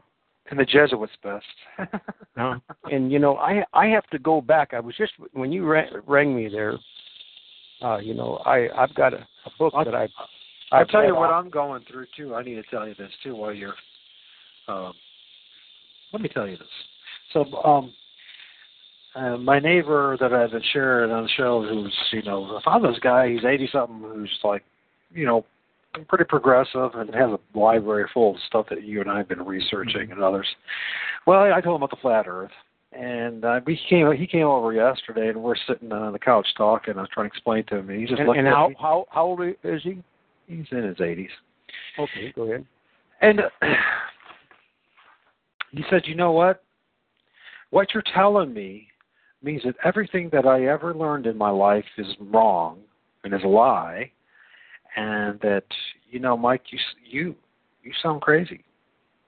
And I said, I understand what you're saying. I understand exactly what you mean. And he's being honest. He's being honest. I said, I explained to him, I said, listen, all I ask you to do is to keep on looking, because the Bible verifies it. Your own eyesight verify it. Your own eyes do. God gave you eyes for a reason. And, if you don't believe, you don't believe it. And I understand if you think I'm crazy, and look, I'm just making a simple stance, very simple stance of telling my son that, Santa Claus is just, we can play along and we can play with it. We can play with the elf and we can play with Santa and pretend but it is all pretend. It's not real. And doesn't that relate with NASA? It is, because everything that they do to us, we live under the spell of magic our whole life. And what is magic? It's the use of the wordsmithing, the use of the manipulating words, whether it's verbal or written, and then it's imagery. And in other words, it's like now we've all seen this. We've seen the magic act where they pull a rabbit out of the hat. You've seen that, haven't you? Certainly, I have my. Yeah, well. In other words, does it look real? Well, that's the whole purpose, right? Magic is make something that is unreal look, or that is not real, look real. That's our dilemma in humanity. Well, see, I see Christmas in your dilemma with your son as the same way with your neighbor who came over when you started talking about flat Earth. Because one thing I think we're all guilty of this. No one is going to reveal to you. Give me an example. I want to this is what we're going over. This is what we live under. In Revelation 9:11 it says, and they had a king over them, which is the angel of the bottomless pit, whose name in Hebrew is Abaddon, but in the Greek tongue has his name Apollyon. In other words, Satan. We live under the satanic rule. And what was the Apollo missions, the moon missions? Yeah, they're all dedicated to Satan. Even in NASA is just scrabbling up the word Satan, just as Santa is, and it's just. It is. I mean, what do I do? Except tell my son. I mean, what's the responsible thing to do? Is to lie to my son, like everyone else? Who is he supposed to trust? Well, can't trust. First of all, I don't have the answer. I don't really have the answer, and we do have the answer, but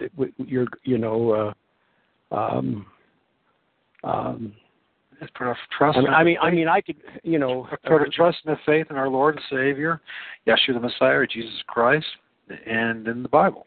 And you know what? That's our anchor.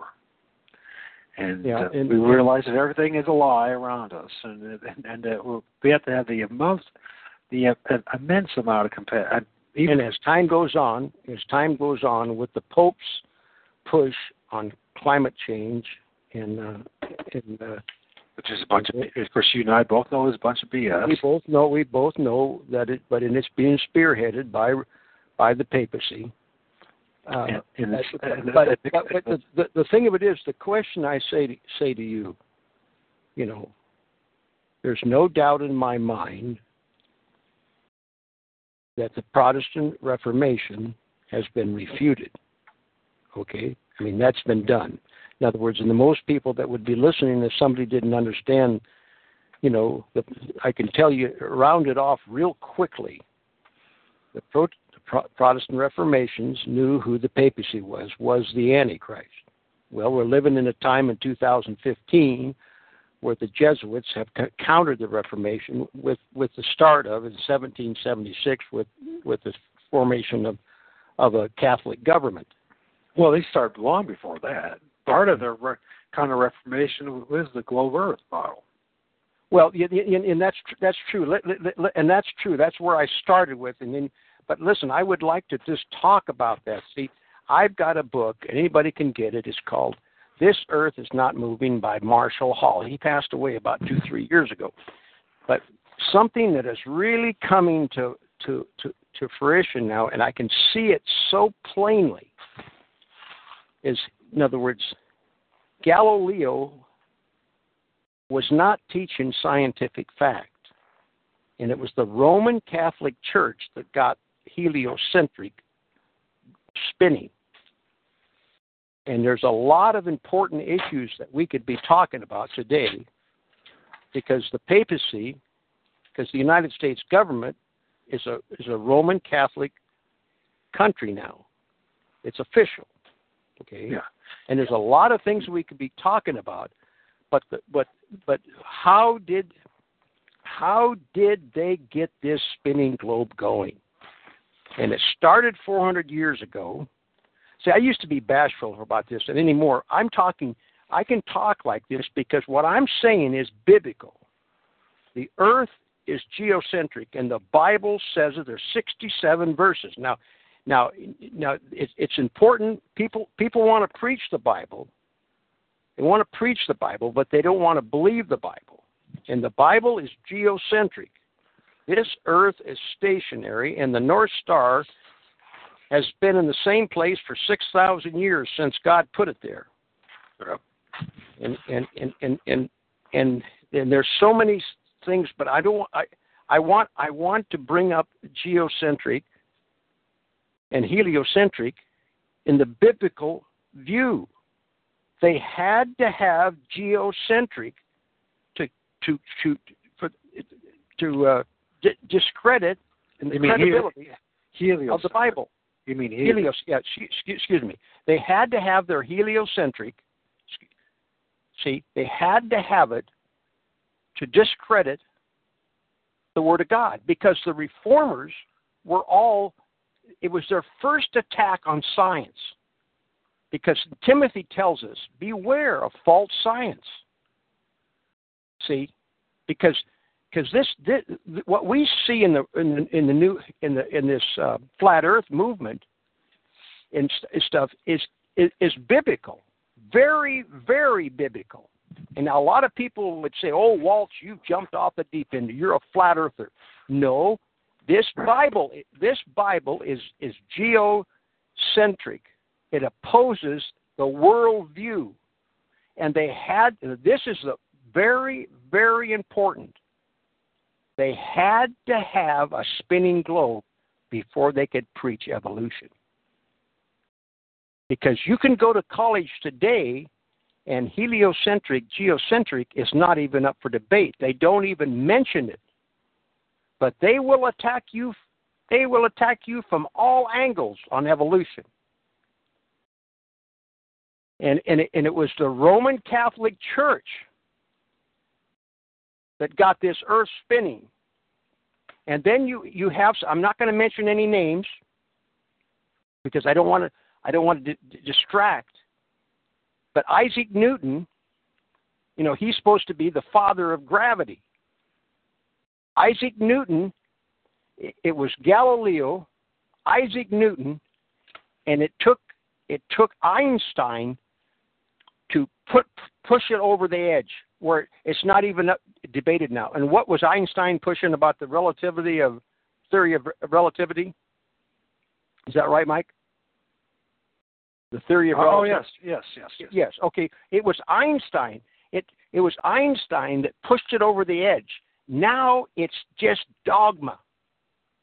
It's dogma. We are heliocentric, and the sun is 92 million miles away. And I mean, and you see, this is very, very. This is what they attack. Yes, we know the little horn of Daniel, and we know the son of perdition and the man of sin and the mother of harlots. We know who the Bible says, and we know it is. But how did they do this? Now, this takes me to NASA.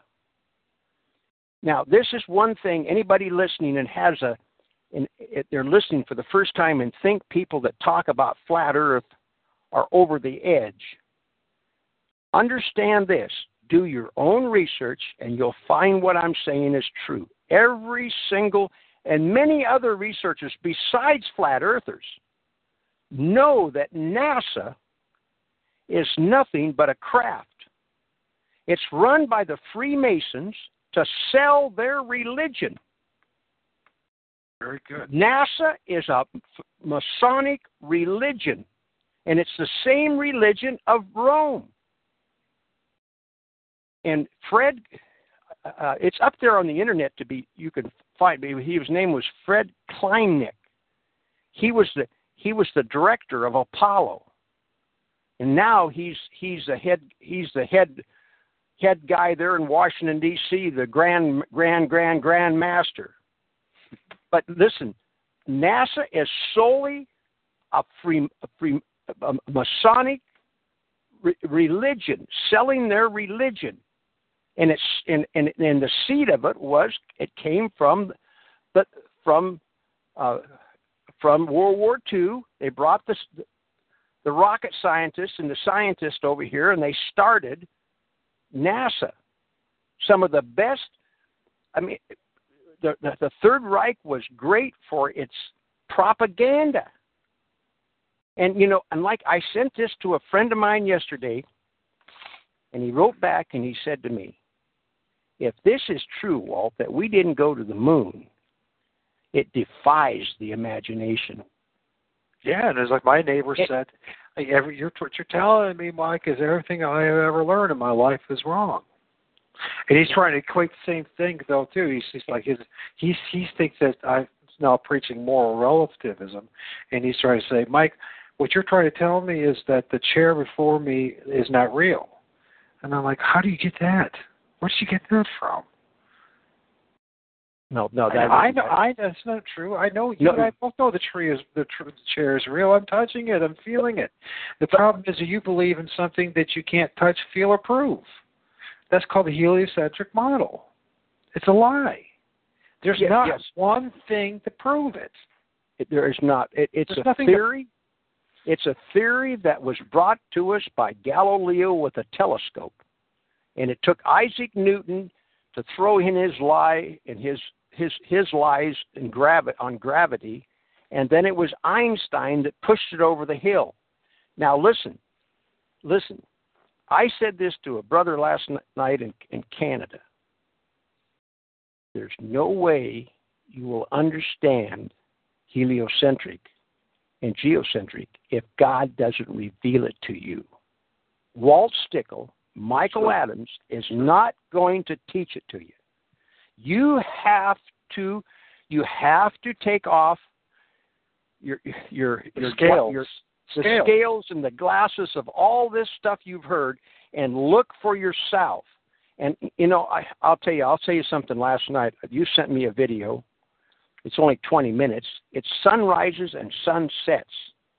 Mm-hmm. Now I live a mile from the ocean, and ever since I go down, last time we had some sunny periods, I went down and watched the sunset twice.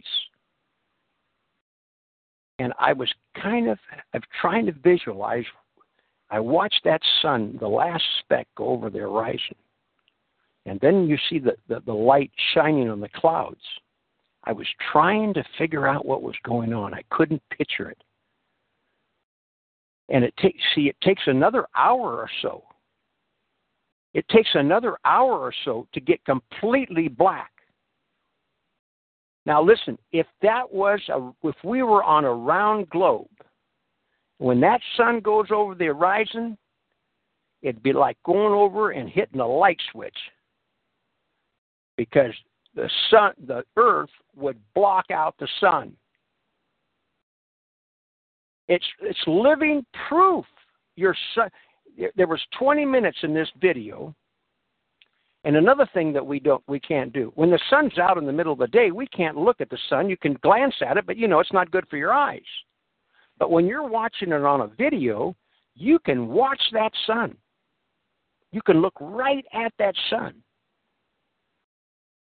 And they had time-lapsed sunrises and sunsets. And they had them over a deck of clouds, probably at about 30,000 feet. And what was amazing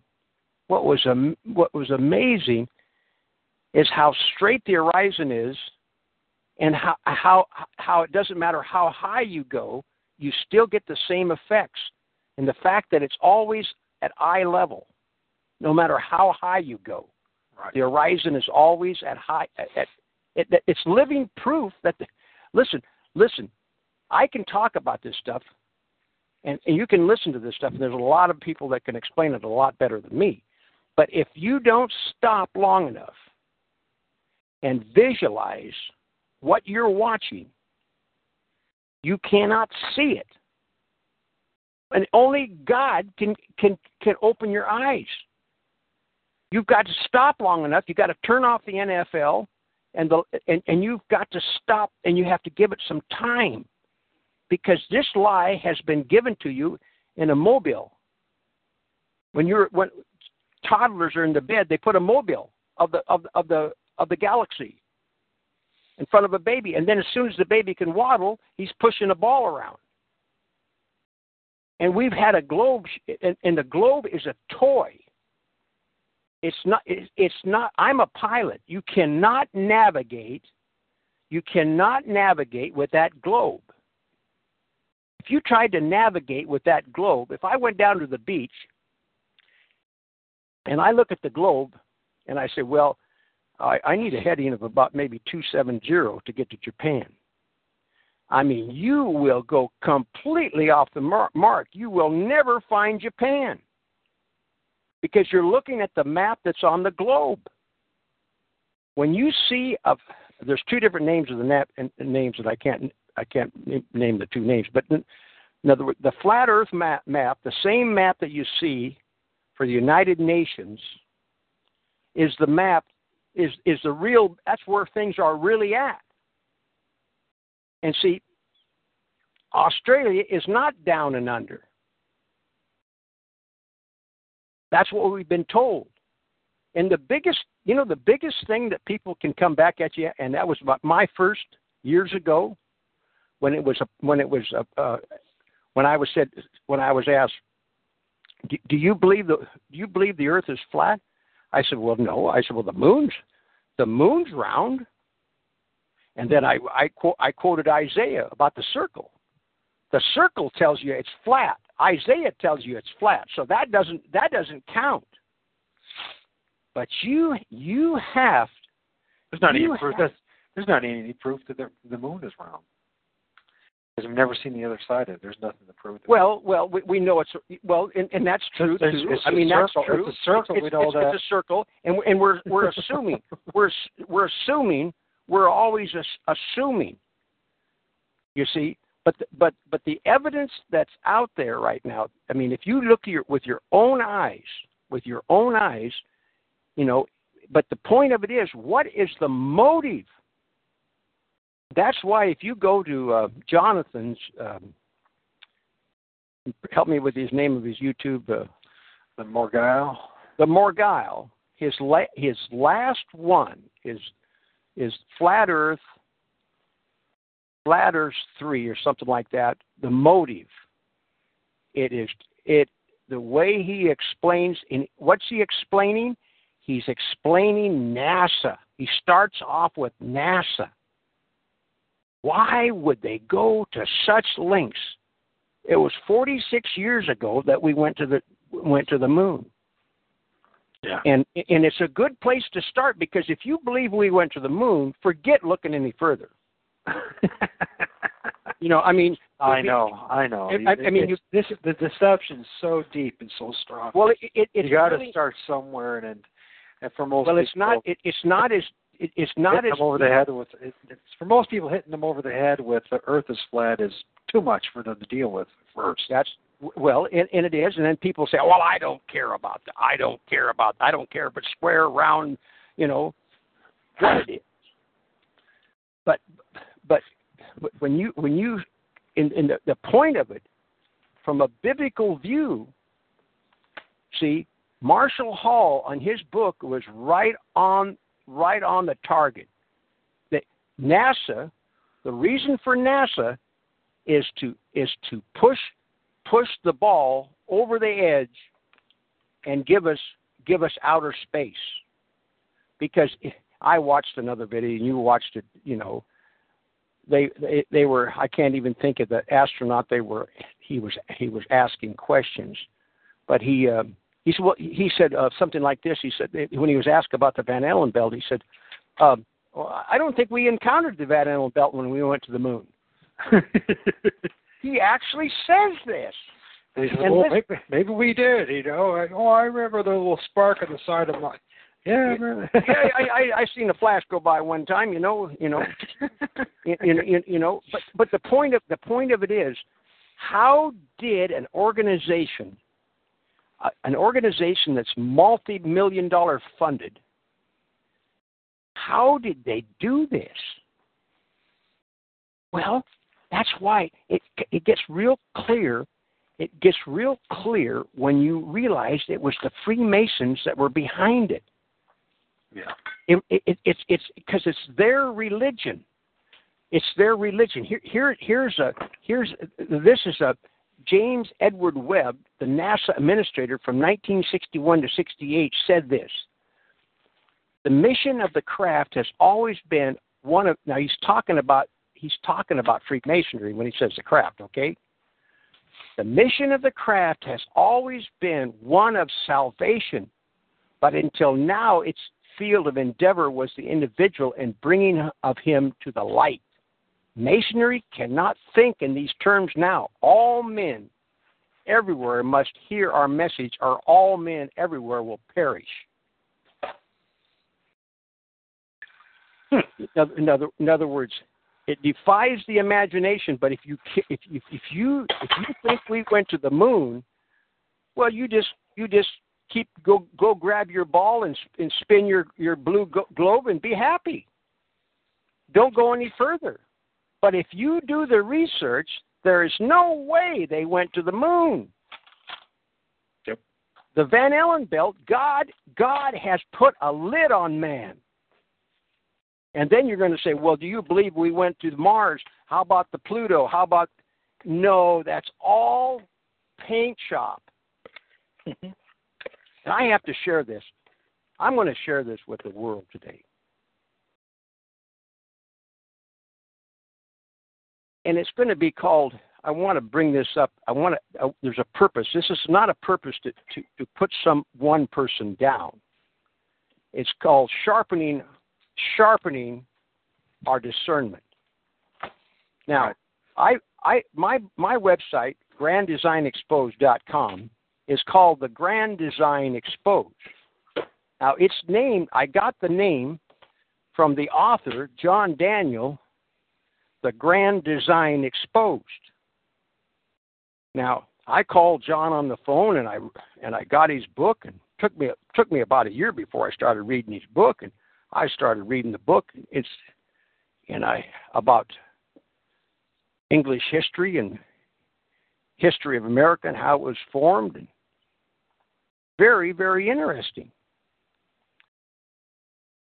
But in the course, I did a lot of fellowshipping with this author, a lot of fellowshipping. I spent hours on the phone. I'll show you how dull my discernment was 4 or 5 years ago. First of all, I'm going to tell you why John Daniels threw me under the bus.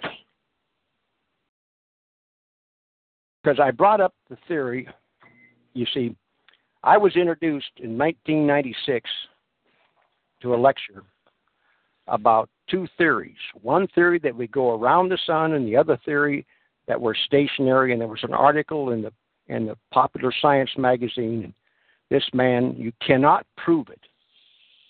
I cannot prove we're stationary. I'm not trying to say, but listen, the evidence. Listen, they've done experiments, and they did scientific experiments, and the experiments point towards a stationary Earth, but the science people will not allow it in the textbooks. So the truth of it is, and the Bible. And so I'm talking to a man that's a Christian, and he's telling me, I tell him, I said, one day I said, it's kind of interesting. There's 2 theories in this world. One that we're rotating around the sun, and the other one that we're stationary. It's kind of funny, I said, the only people that get mad are the ones that claim that we're going around the sun. He exploded on me. He exploded on me and said, "Don't you ever talk about this again. Don't you ever." And then I pointed out had one other conversation with him, and I pointed out on page 110 of his book that he's teaching that Galileo was teaching scientific fact.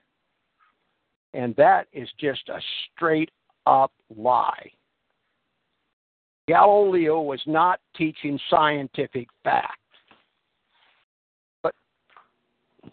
But the thing that pushed me over the edge was this. Now, sharpening our discernment. We here on the internet are exposed to so much information that we have to sharpen our discernment. I don't care what I say, anything that I've said, you have to go view it for yourself and read it for yourself. You can't believe Walt Stickle. Right. But when I'm talking to this man for over 2 years, and he shares with me that his webmaster is a 32nd degree Mason, and I know how to build web pages. I wanted to say I didn't. I said, well, why don't you have me do it? My price is right. I'll do it for nothing, but I didn't say that. But not only that, he revealed to me that his 32nd degree Mason also does web work for NASA. Now, this don't think I'm aiming this at John Daniels, let's look at Walt Stickle and his discernment. It took me 3 years to put 2 and 2 together. 2 and 2 is 4. 2 and 2 is 4. And if I came on Michael's broadcast and said that to sharpen up my website, I've turned it over to a 32nd degree Mason, you better have some discernment. You better realize, I'll tell you where my website came from. It came from Walt Stickle, a retired truck driver, pilot, beekeeper, but I'm 71 years old. That's where it came from. It didn't come from a 32nd degree Mason. And also, John Daniels used to preach, and I don't feel like I'm telling any stories on John Daniels. John Daniels used to say this on radio shows time and time and time again. He would go along with his spiel about the papacy, and listen, I'm nothing against, I learned an awful lot with his book and his research. But all of a sudden, he would dive off into this Saturn. He would say that Saturn, that the Jesuits and the space shuttle, they got something going on, and they've got something circling Saturn, and they're going to blow that up, and it's going to come down in pieces into the ocean and cause 200-300 foot tidal waves. Now, not until I started looking, they're not up at Saturn. They can't go through the Van Allen belt. Their electronics won't work.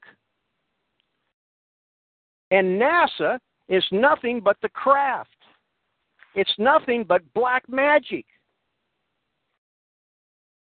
Very true. And that's hard. And so before you start pasting any flat earther, remember that first thing you do is really thoroughly investigate NASA and find out who is running NASA. And here I was dealing with a man that's got a 32nd degree Mason, and he's doing web work for NASA. Now, you can fill in the pieces. Did I have any discernment? I should have said, "What are you doing? This is what I should have done. Please explain to me why you have to have a 32nd degree Mason do your webpage. Why?" Because John Daniels is heliocentric. John Daniels believes there's life in outer space. And to have your aliens and life in outer space, you've got to have heliocentric. You've got to have it. And that's why NASA is so important to spread their black magic. They've blinded us. A government agency? I mean, in the same people, it's the same people. The moonshot, 9/11, it's the same people that are pulling this stuff. 9/11, they destroyed 2 buildings. They turned them to dust. They turned the buildings to dust, and they fell in their place, and there was a crater at the very bottom. And 14 people survived in Tower 2. 14. You didn't hear about that in the nightly news. You didn't hear that on Fox News. But if you get Judy Wood's book, I mean, there's even a guy that survived. He's wrote a book. Walt Stickle ain't making this up. Can you imagine, Michael, that if you and I were in that building and we survived 550,000 tons of material collapsing on top of us, and we survived? I mean, you couldn't. It would defy your imagination. These people use magic. They use magic. They're pulling rabbits out of a hat. And we've listened to 60 years of television. And the masters of this are the same people that are behind NASA. And that lie that NASA claims is just that. And who is the father of lies? Satan. If you don't have a biblical background, you cannot understand the evilness in this bunch. When you go by a lodge in your local town, that organization is the most wickedest organization, coupled with the Jesuits, because the Jesuits run the Freemasons at the very top. But the people at the bottom, and let's say a Master Mason was listening to Walt, a Master Mason has nothing. He doesn't have a clue what's going on at the top. And they even come out and tell you, Pike even writes in his that they do it. They deceive the lore people. And you can go into every town, and Michael's in Ohio, and he knows the one I'm talking about. There's a big Masonic hall right off I-80, north of I-80. Huge. You can go through Tulsa, Oklahoma, and they have a lodge there right, I think it was on I-35, and it is huge. And what about the Masonic hall there in Washington, D.C.? It's huge.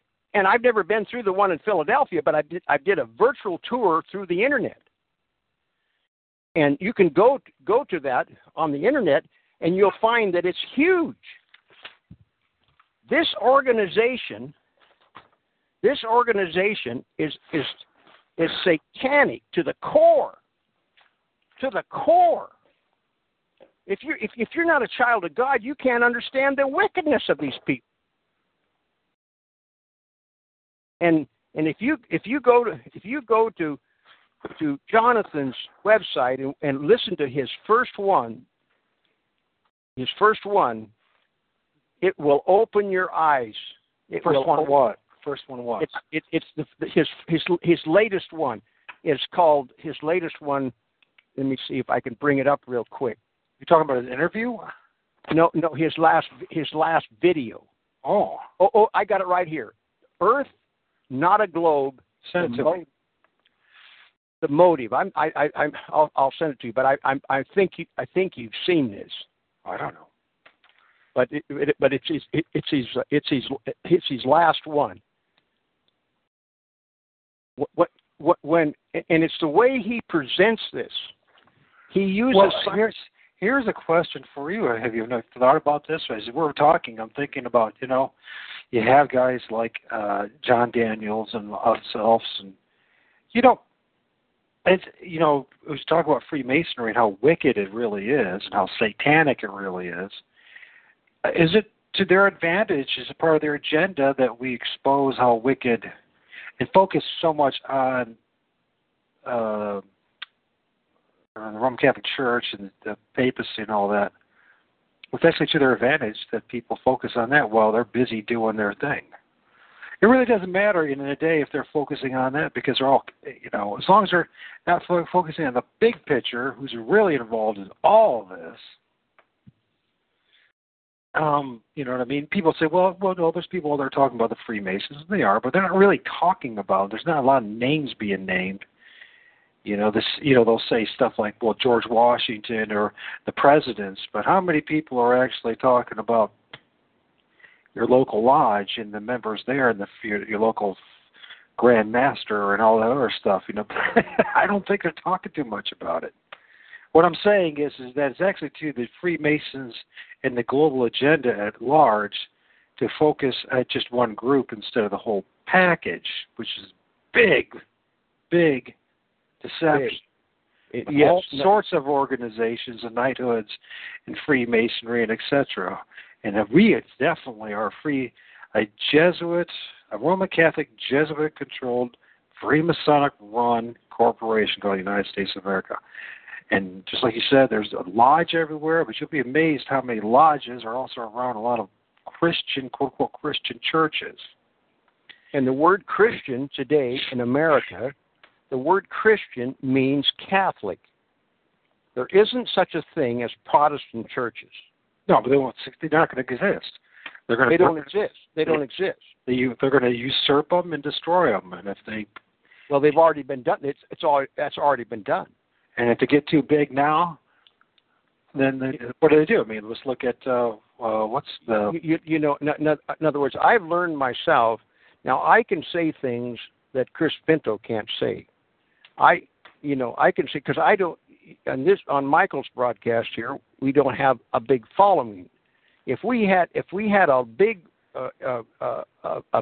following, and they started listening, I don't want anybody to follow Walt. I mean, if you're following Walt, you got a problem. You're following any man. When you find yourself following any man, really go into the mirror and take a look at yourself and reevaluate what you're doing. You have to look outside the box. And yes, it's the Roman Catholic Church and Freemasonry. You see, the people in this country and where we're at today, we're in a very dark time in history.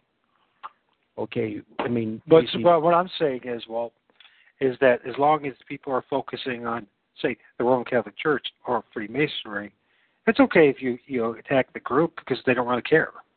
Because you're not really attacking the head of the snake. You're not really attacking the corporates. You're not really doing anything about it. That's right, and that's right. And matter of fact, they like that. The division. See, they like the division. In other words, and when they because see, there's a lot. I'm going to do a broadcast on my broadcast. I'm doing some research. I don't even know when I was supposed to do it on the 17th, but understand dominion theology. Dominion theology is their baby also. See, they want people. See, if you remember when Tupper Saucy was on Greg's broadcast, I mean, all is required is for people to wake up. Now, I'm not saying that's going to happen. I'm not going to say that's going to happen. But see, they know, and we have attacked one of the granddaddies of all. The granddaddy of them all is NASA and heliocentric. That is the granddaddy. Once they got that, then they've hijacked science. They've literally hijacked science. I can't prove this, but like the satellites, when I first heard this too, I can't say this because I can't say this for just, but I'm going to what I've watched and what I know. Listen, GPS is being run from down here. I agree with you. The problem is the onus of proof is not on us. It's on NASA. It's on the people that claim that there's satellites out there to prove to us that they are, and they're not doing that. They're just giving us images. They're just giving us more drawings, CGI imagery. They're just giving us more artwork instead of the real thing. And people that think that, well, Walt's a little dingy. He's real dingy, Well, just... it'd be so easy to prove to me that we're a globe. All you got to do, you got 20,000 satellites out there. They've been to Mars. They claim they've been to the moon. And all we see is this phony picture that they did on a Hollywood set of the moon in the background. Every one of those pictures, it's been proven without a shadow of a doubt, are photoshopped. Composition pictures. Well, it's all if you look, the first thing you have to do is the imagery of them leaving the moon, and some cameraman taking a picture of it. Who was there taking the picture, following it as it's going up into supposedly into space? I guess the cameraman showed up first as maybe they swung back and got him. I don't know. Apparently the astronauts aren't the first people to the moon because the cameraman was. When you start looking at the moonshot and realize how big of a lie and what they did, they pulled a rabbit out of the hat. They pulled the rabbit out of the hat. I mean, and the thing of it is, one thing I want to say here too is people, when you, Michael, myself, or anybody listening, when you leave the confines of your house and go outside to your neighbors or whatever, like you just experienced on the start of this, they believe we went to the moon. And they believe that 19 camel jockeys drove airplanes into buildings, and they pancake and disappeared. Turned into dust. Magical dust. And pixie dust. Magical dust. Yes. I mean, they actually believe this, and this is the reason why they're not worried. They're not worried about because I really do feel, and I'm not going to name any names because that doesn't do any good. But there's some flat earthers out here that are promoting this. I mean, there's some people out here that and the Jesuits always control both sides of whether it's Democrat, Republican, left, right, black, white. They always control both sides of a confrontation. In other words, what you say, well, what is the advantage? Listen, they are not worried about the flat earth. They have got this so deeply hooked in people that you know what it's going to cause us. Like you brought your neighbor over, and you were trying to share, Michael. But the truth of it is, you're not going to be able to share with everybody. You can plant some seeds. You can plant a few seeds every once in a while. But when you sit down and give them more than one seed, they run out of water. I mean, for anybody to see this, it's like myself. Using myself as an example. I'm 71 years old. It was 1996. I was about 53 years old, something like that, when I heard that I heard anything about heliocentric. And it wasn't even heliocentric. They did this author, this lecturer, when he gave the two differences between one group going around the sun and one in the stationary, he didn't mention geocentric, heliocentric. But that was the first time in my life. And now there are people in this world today that live and die and never question the spinning globe. They never question it.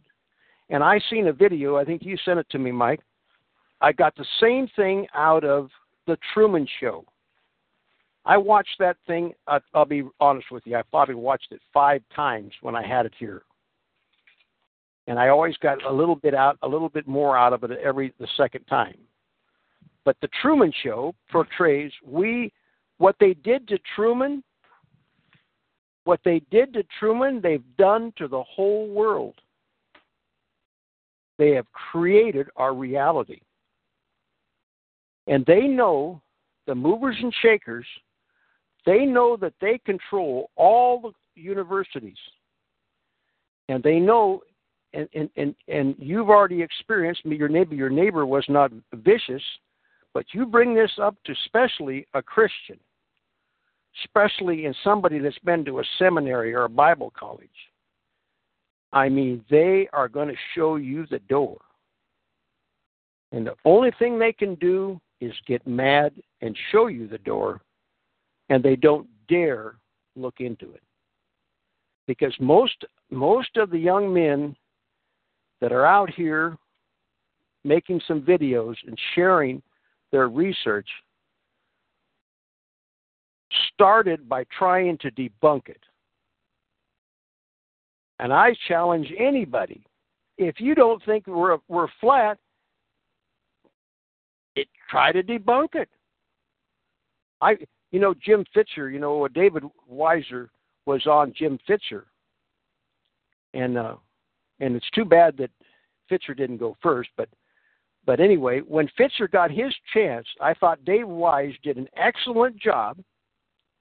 I thought he did an excellent job. And when Fitzer had his half hour, everything that Fitzer said has been debunked. Everything that he said had been debunked many, many times. The evidence that he gave, as a matter of fact, I think I heard you say it, and I felt the same way. I feel a little empathy for Jim Fitzer. I mean, in other words, he doesn't realize he didn't realize he really, especially the people that have done a little research themselves, that everything he was saying has been debunked. I know. But it was good. It was good. I mean, this isn't for everybody. I mean, people, if you're satisfied with a spinning Earth, and you're not dizzy yet, and you got it all figured out, stay with it. Don't look at a flat Earth, because you're not going to like what you find. Well, that's the thing. That's the problem. Is that the problem is I think it's really important for us to also share with people the consequences of following the truth.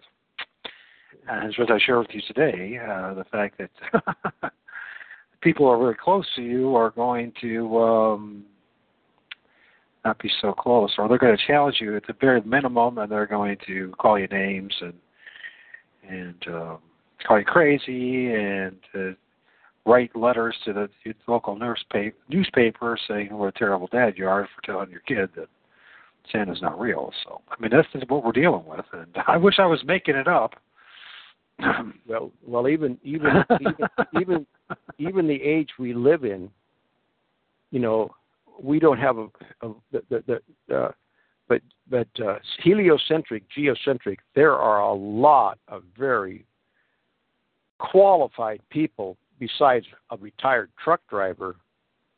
I mean, there are a lot of people that have never bought into the heliocentric. And if you stop long enough, and you start realizing what they've told us, imagine this. The North Star. You know why it's called the North Star? Because if you go tonight, no matter where you're at, I think it's in the Northern Hemisphere, how far down can you see the North Star? How far out? Or you can see the North Star in South America, can't you? I think, yeah. How far into, I don't know. I'd be like the tip of Argentina. I don't know. I don't know the answer to that. So. Yeah. Well, I would assume that would be the case, but I don't know if that is the case. Well, like we probably should find out somebody from Argentina who says they could see the North Star. But I would assume that would be the case. They use that. The mariters have used the North Star as the compass and the follow, to navigate the globe. So. Well, and they use all the stars. I mean, I know a retired tugboat captain, and I wouldn't, he pulled out his sextant. He knows how to run a sextant, and he was a tugboat captain, and he's been all the way to Alaska. He's been to Taiwan. He's been all over the East Coast. Been through the Panama Canal more than he can count. And yes, and he's of course he's a master mason, but he knows how to run a sextant, and man has used the stars to navigate. Now, just stop and think about this. We're traveling 67,000 miles an hour, and we're spinning at 1,000 miles an hour at the equator. We're breaking the sound barrier, folks. Now, that's what they're telling us. That's what they're telling us. That's what makes the sun go down, is us spinning. And we're on an axis, and that shifts with the seasons. And and that's what makes us. But if you stop and think of what they have told us, and we have traveled for thousands of years, 6,000 as a Bible believer. I believe in a young Earth that's 6,000 years old, just like the Bible says. But I'm 71 years old, and that North Star has stayed in the same place People have passed that down for centuries.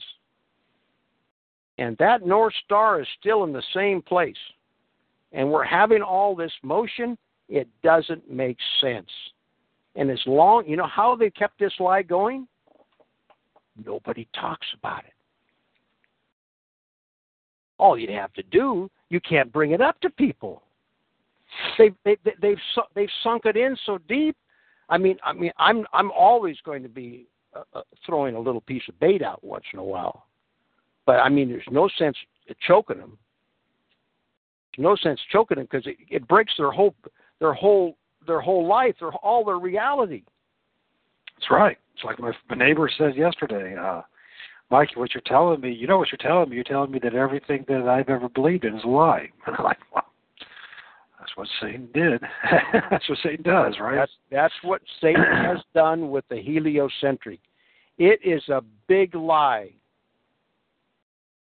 And once they got a hold of all the institutions, you know, and people don't want to go here, you know, but understand, you know, I mean, I don't want to go here because, you know, the Protestants have been infiltrated also, okay? Absolutely. I mean, they were, I mean, in other words, like Isaac Newton. I was just getting, when you called me today, I was just going to read that chapter out of Marshall Hall's book on Isaac Newton. I mean, he's exclaimed as the best, a scientist and the smartest thing, and he was a Protestant, you know, and what I'm saying, the Protestant, there was Protestant scientists that have kept this going too. You know, and there's a lot of men but I still love old Ken Hovind. I love old Ken Hovind. He's touched a lot of people, and I remember listening to his DVDs before he even went to prison. But Ken Hovind, you know, is not. He says he takes the Bible literally. No, Ken Hovind doesn't. Ken Hovind does not take the Bible literally, or he would be geocentric. See, you know, that's why I'm geocentric. It's because the Bible says so. In other words, I believe the first verse of the Bible, in the beginning God created the heaven and the earth. He didn't say, in the beginning God created the heaven and a planet. Anytime you hear the word we're using the word planet, they are deceived. They are deceived. They don't even know where they're living. This is the earth. And I remember on Nicholas Arthur's broadcast, I called in one time. We talked a little bit, and we had a technical thing go with the computer. You know how computers are. Got disconnected. But I caused a little interest in one of the listeners when I brought this up.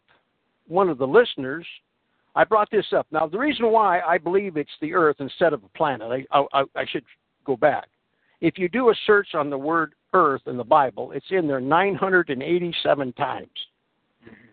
The word planet is used one time singular. No, take it back. Strike that. The word planet is not in the Bible singular.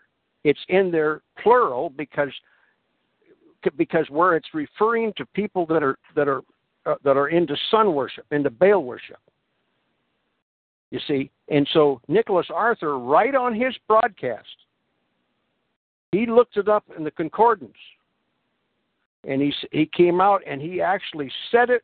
He said, no, it isn't a planet, because a planet is a wandering star. That's why they've got to have heliocentric. It's probably one of the biggest deceptions that have closed the minds of people by slowly taking their science away. Slowly. And what do people? You got all these educated people out here. If they would give up a little bit, if they would cave in a little bit, they would lose their profession. I mean, that's how deeply rooted and how important this is. It is a very, very important issue, because if because it takes the credibility away from the Bible. And people, I hear people all the time, and Ken Hovind is guilty of this. He does not take, he says he takes the Bible literally, but he doesn't. Because in Joshua, God stopped the sun, not the earth. And it's 67 times. The Bible says that the sun set, the sun rises. It didn't say the earth is turning. You know, the Bible is very, if you read it, it's geocentric, and people don't want to hear this, because I even heard somebody ask this to Kent Hovind. He said, Kent Hovind, the atheist, you know, when they read the Bible, you know, they get a flat earth out. They see it as a flat earth. You know how Kent Hovind answered that? He went right to Isaiah and the circle, where the circle is mentioned. And if you read that Bible verse, it tells you we're a circle. A circle is not a sphere. Correct. In the atheist, some of these atheists are no dumbbells. They've read the Bible. And they will tell you it is a flat book. It's a flat earth book. You know, and Ken Hovind has done a lot of good. I still love him, but man, he's got to sell his books. He's got to sell his books. He's got 40,000 subscribers to his YouTube. You know, and in other words, you see Walt Stickle and Michael Adams. I mean, in other words, we've already had most everything taken. I mean, I'm 71 years old, and I'm not in the middle of the workforce. But I mean, you know, a pilot. Why don't pilots come to the surface? Well, because if they did, they wouldn't have it. They would be career suicide. It's career suicide. Yes, absolutely. It's best to not talk about it. It's now, see, it's not salvation. It's easy for us to talk about these things, and about the flat Earth and etc. The Jesuits and Freemasons, and how NASA is just, you know, the satanic, you know, it's part of the craft of the Satan and Freemasonry, because we don't, you know, we do have things to lose, but we've got enough, we've lost enough not to worry about losing anymore, I guess, as it comes down to. I mean, we lost enough, and I'm going to be in the process of probably losing more. I'm losing more right now with this, my stance. But, you know, what are we losing? We're losing the illusion of true friendships, of the illusion of true companionship, of the illusion of love. What people say is love. They love you as long as you conform to what they want you to be. But you know, do they really love you? Especially if you start speaking the truth, you know. And you know what? Like I said at the beginning of the show, I think this whole process is just over and over again is to convince me that there's only one to turn to, and it's not to Mike Adams or anybody else on this earth. It's to our Lord and Savior, and to our Heavenly Father, in the name of our Lord and Savior Yeshua the Messiah. And that's it. That's the answer. The answer is to turn to God, and this is what this is all about. So I hate to end this because I'm really having a good time, but I got to pick up my son in 7 minutes. So, but for the person who is listening, and those who will be listening in the future here, this is part 2 of Ernest L. Martin's book, The Star That Astonished the World, The Star of Bethlehem. And these we will learn that it's not just a star. It's actually alignment of certain planets and the moon that just made an amazing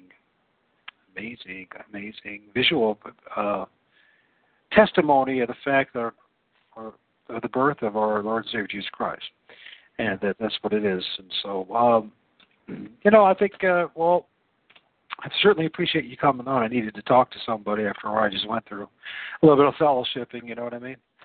And I ask for your prayers and the prayers of others, and you know, the guests too, and that you pray for me. That's as I go pick up my son, there's no more problems, or to minimize the problems.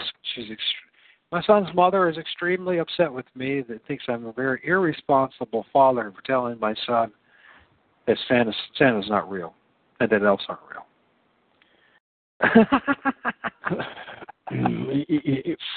But it's. I mean, she's so mad. She wrote this little blade.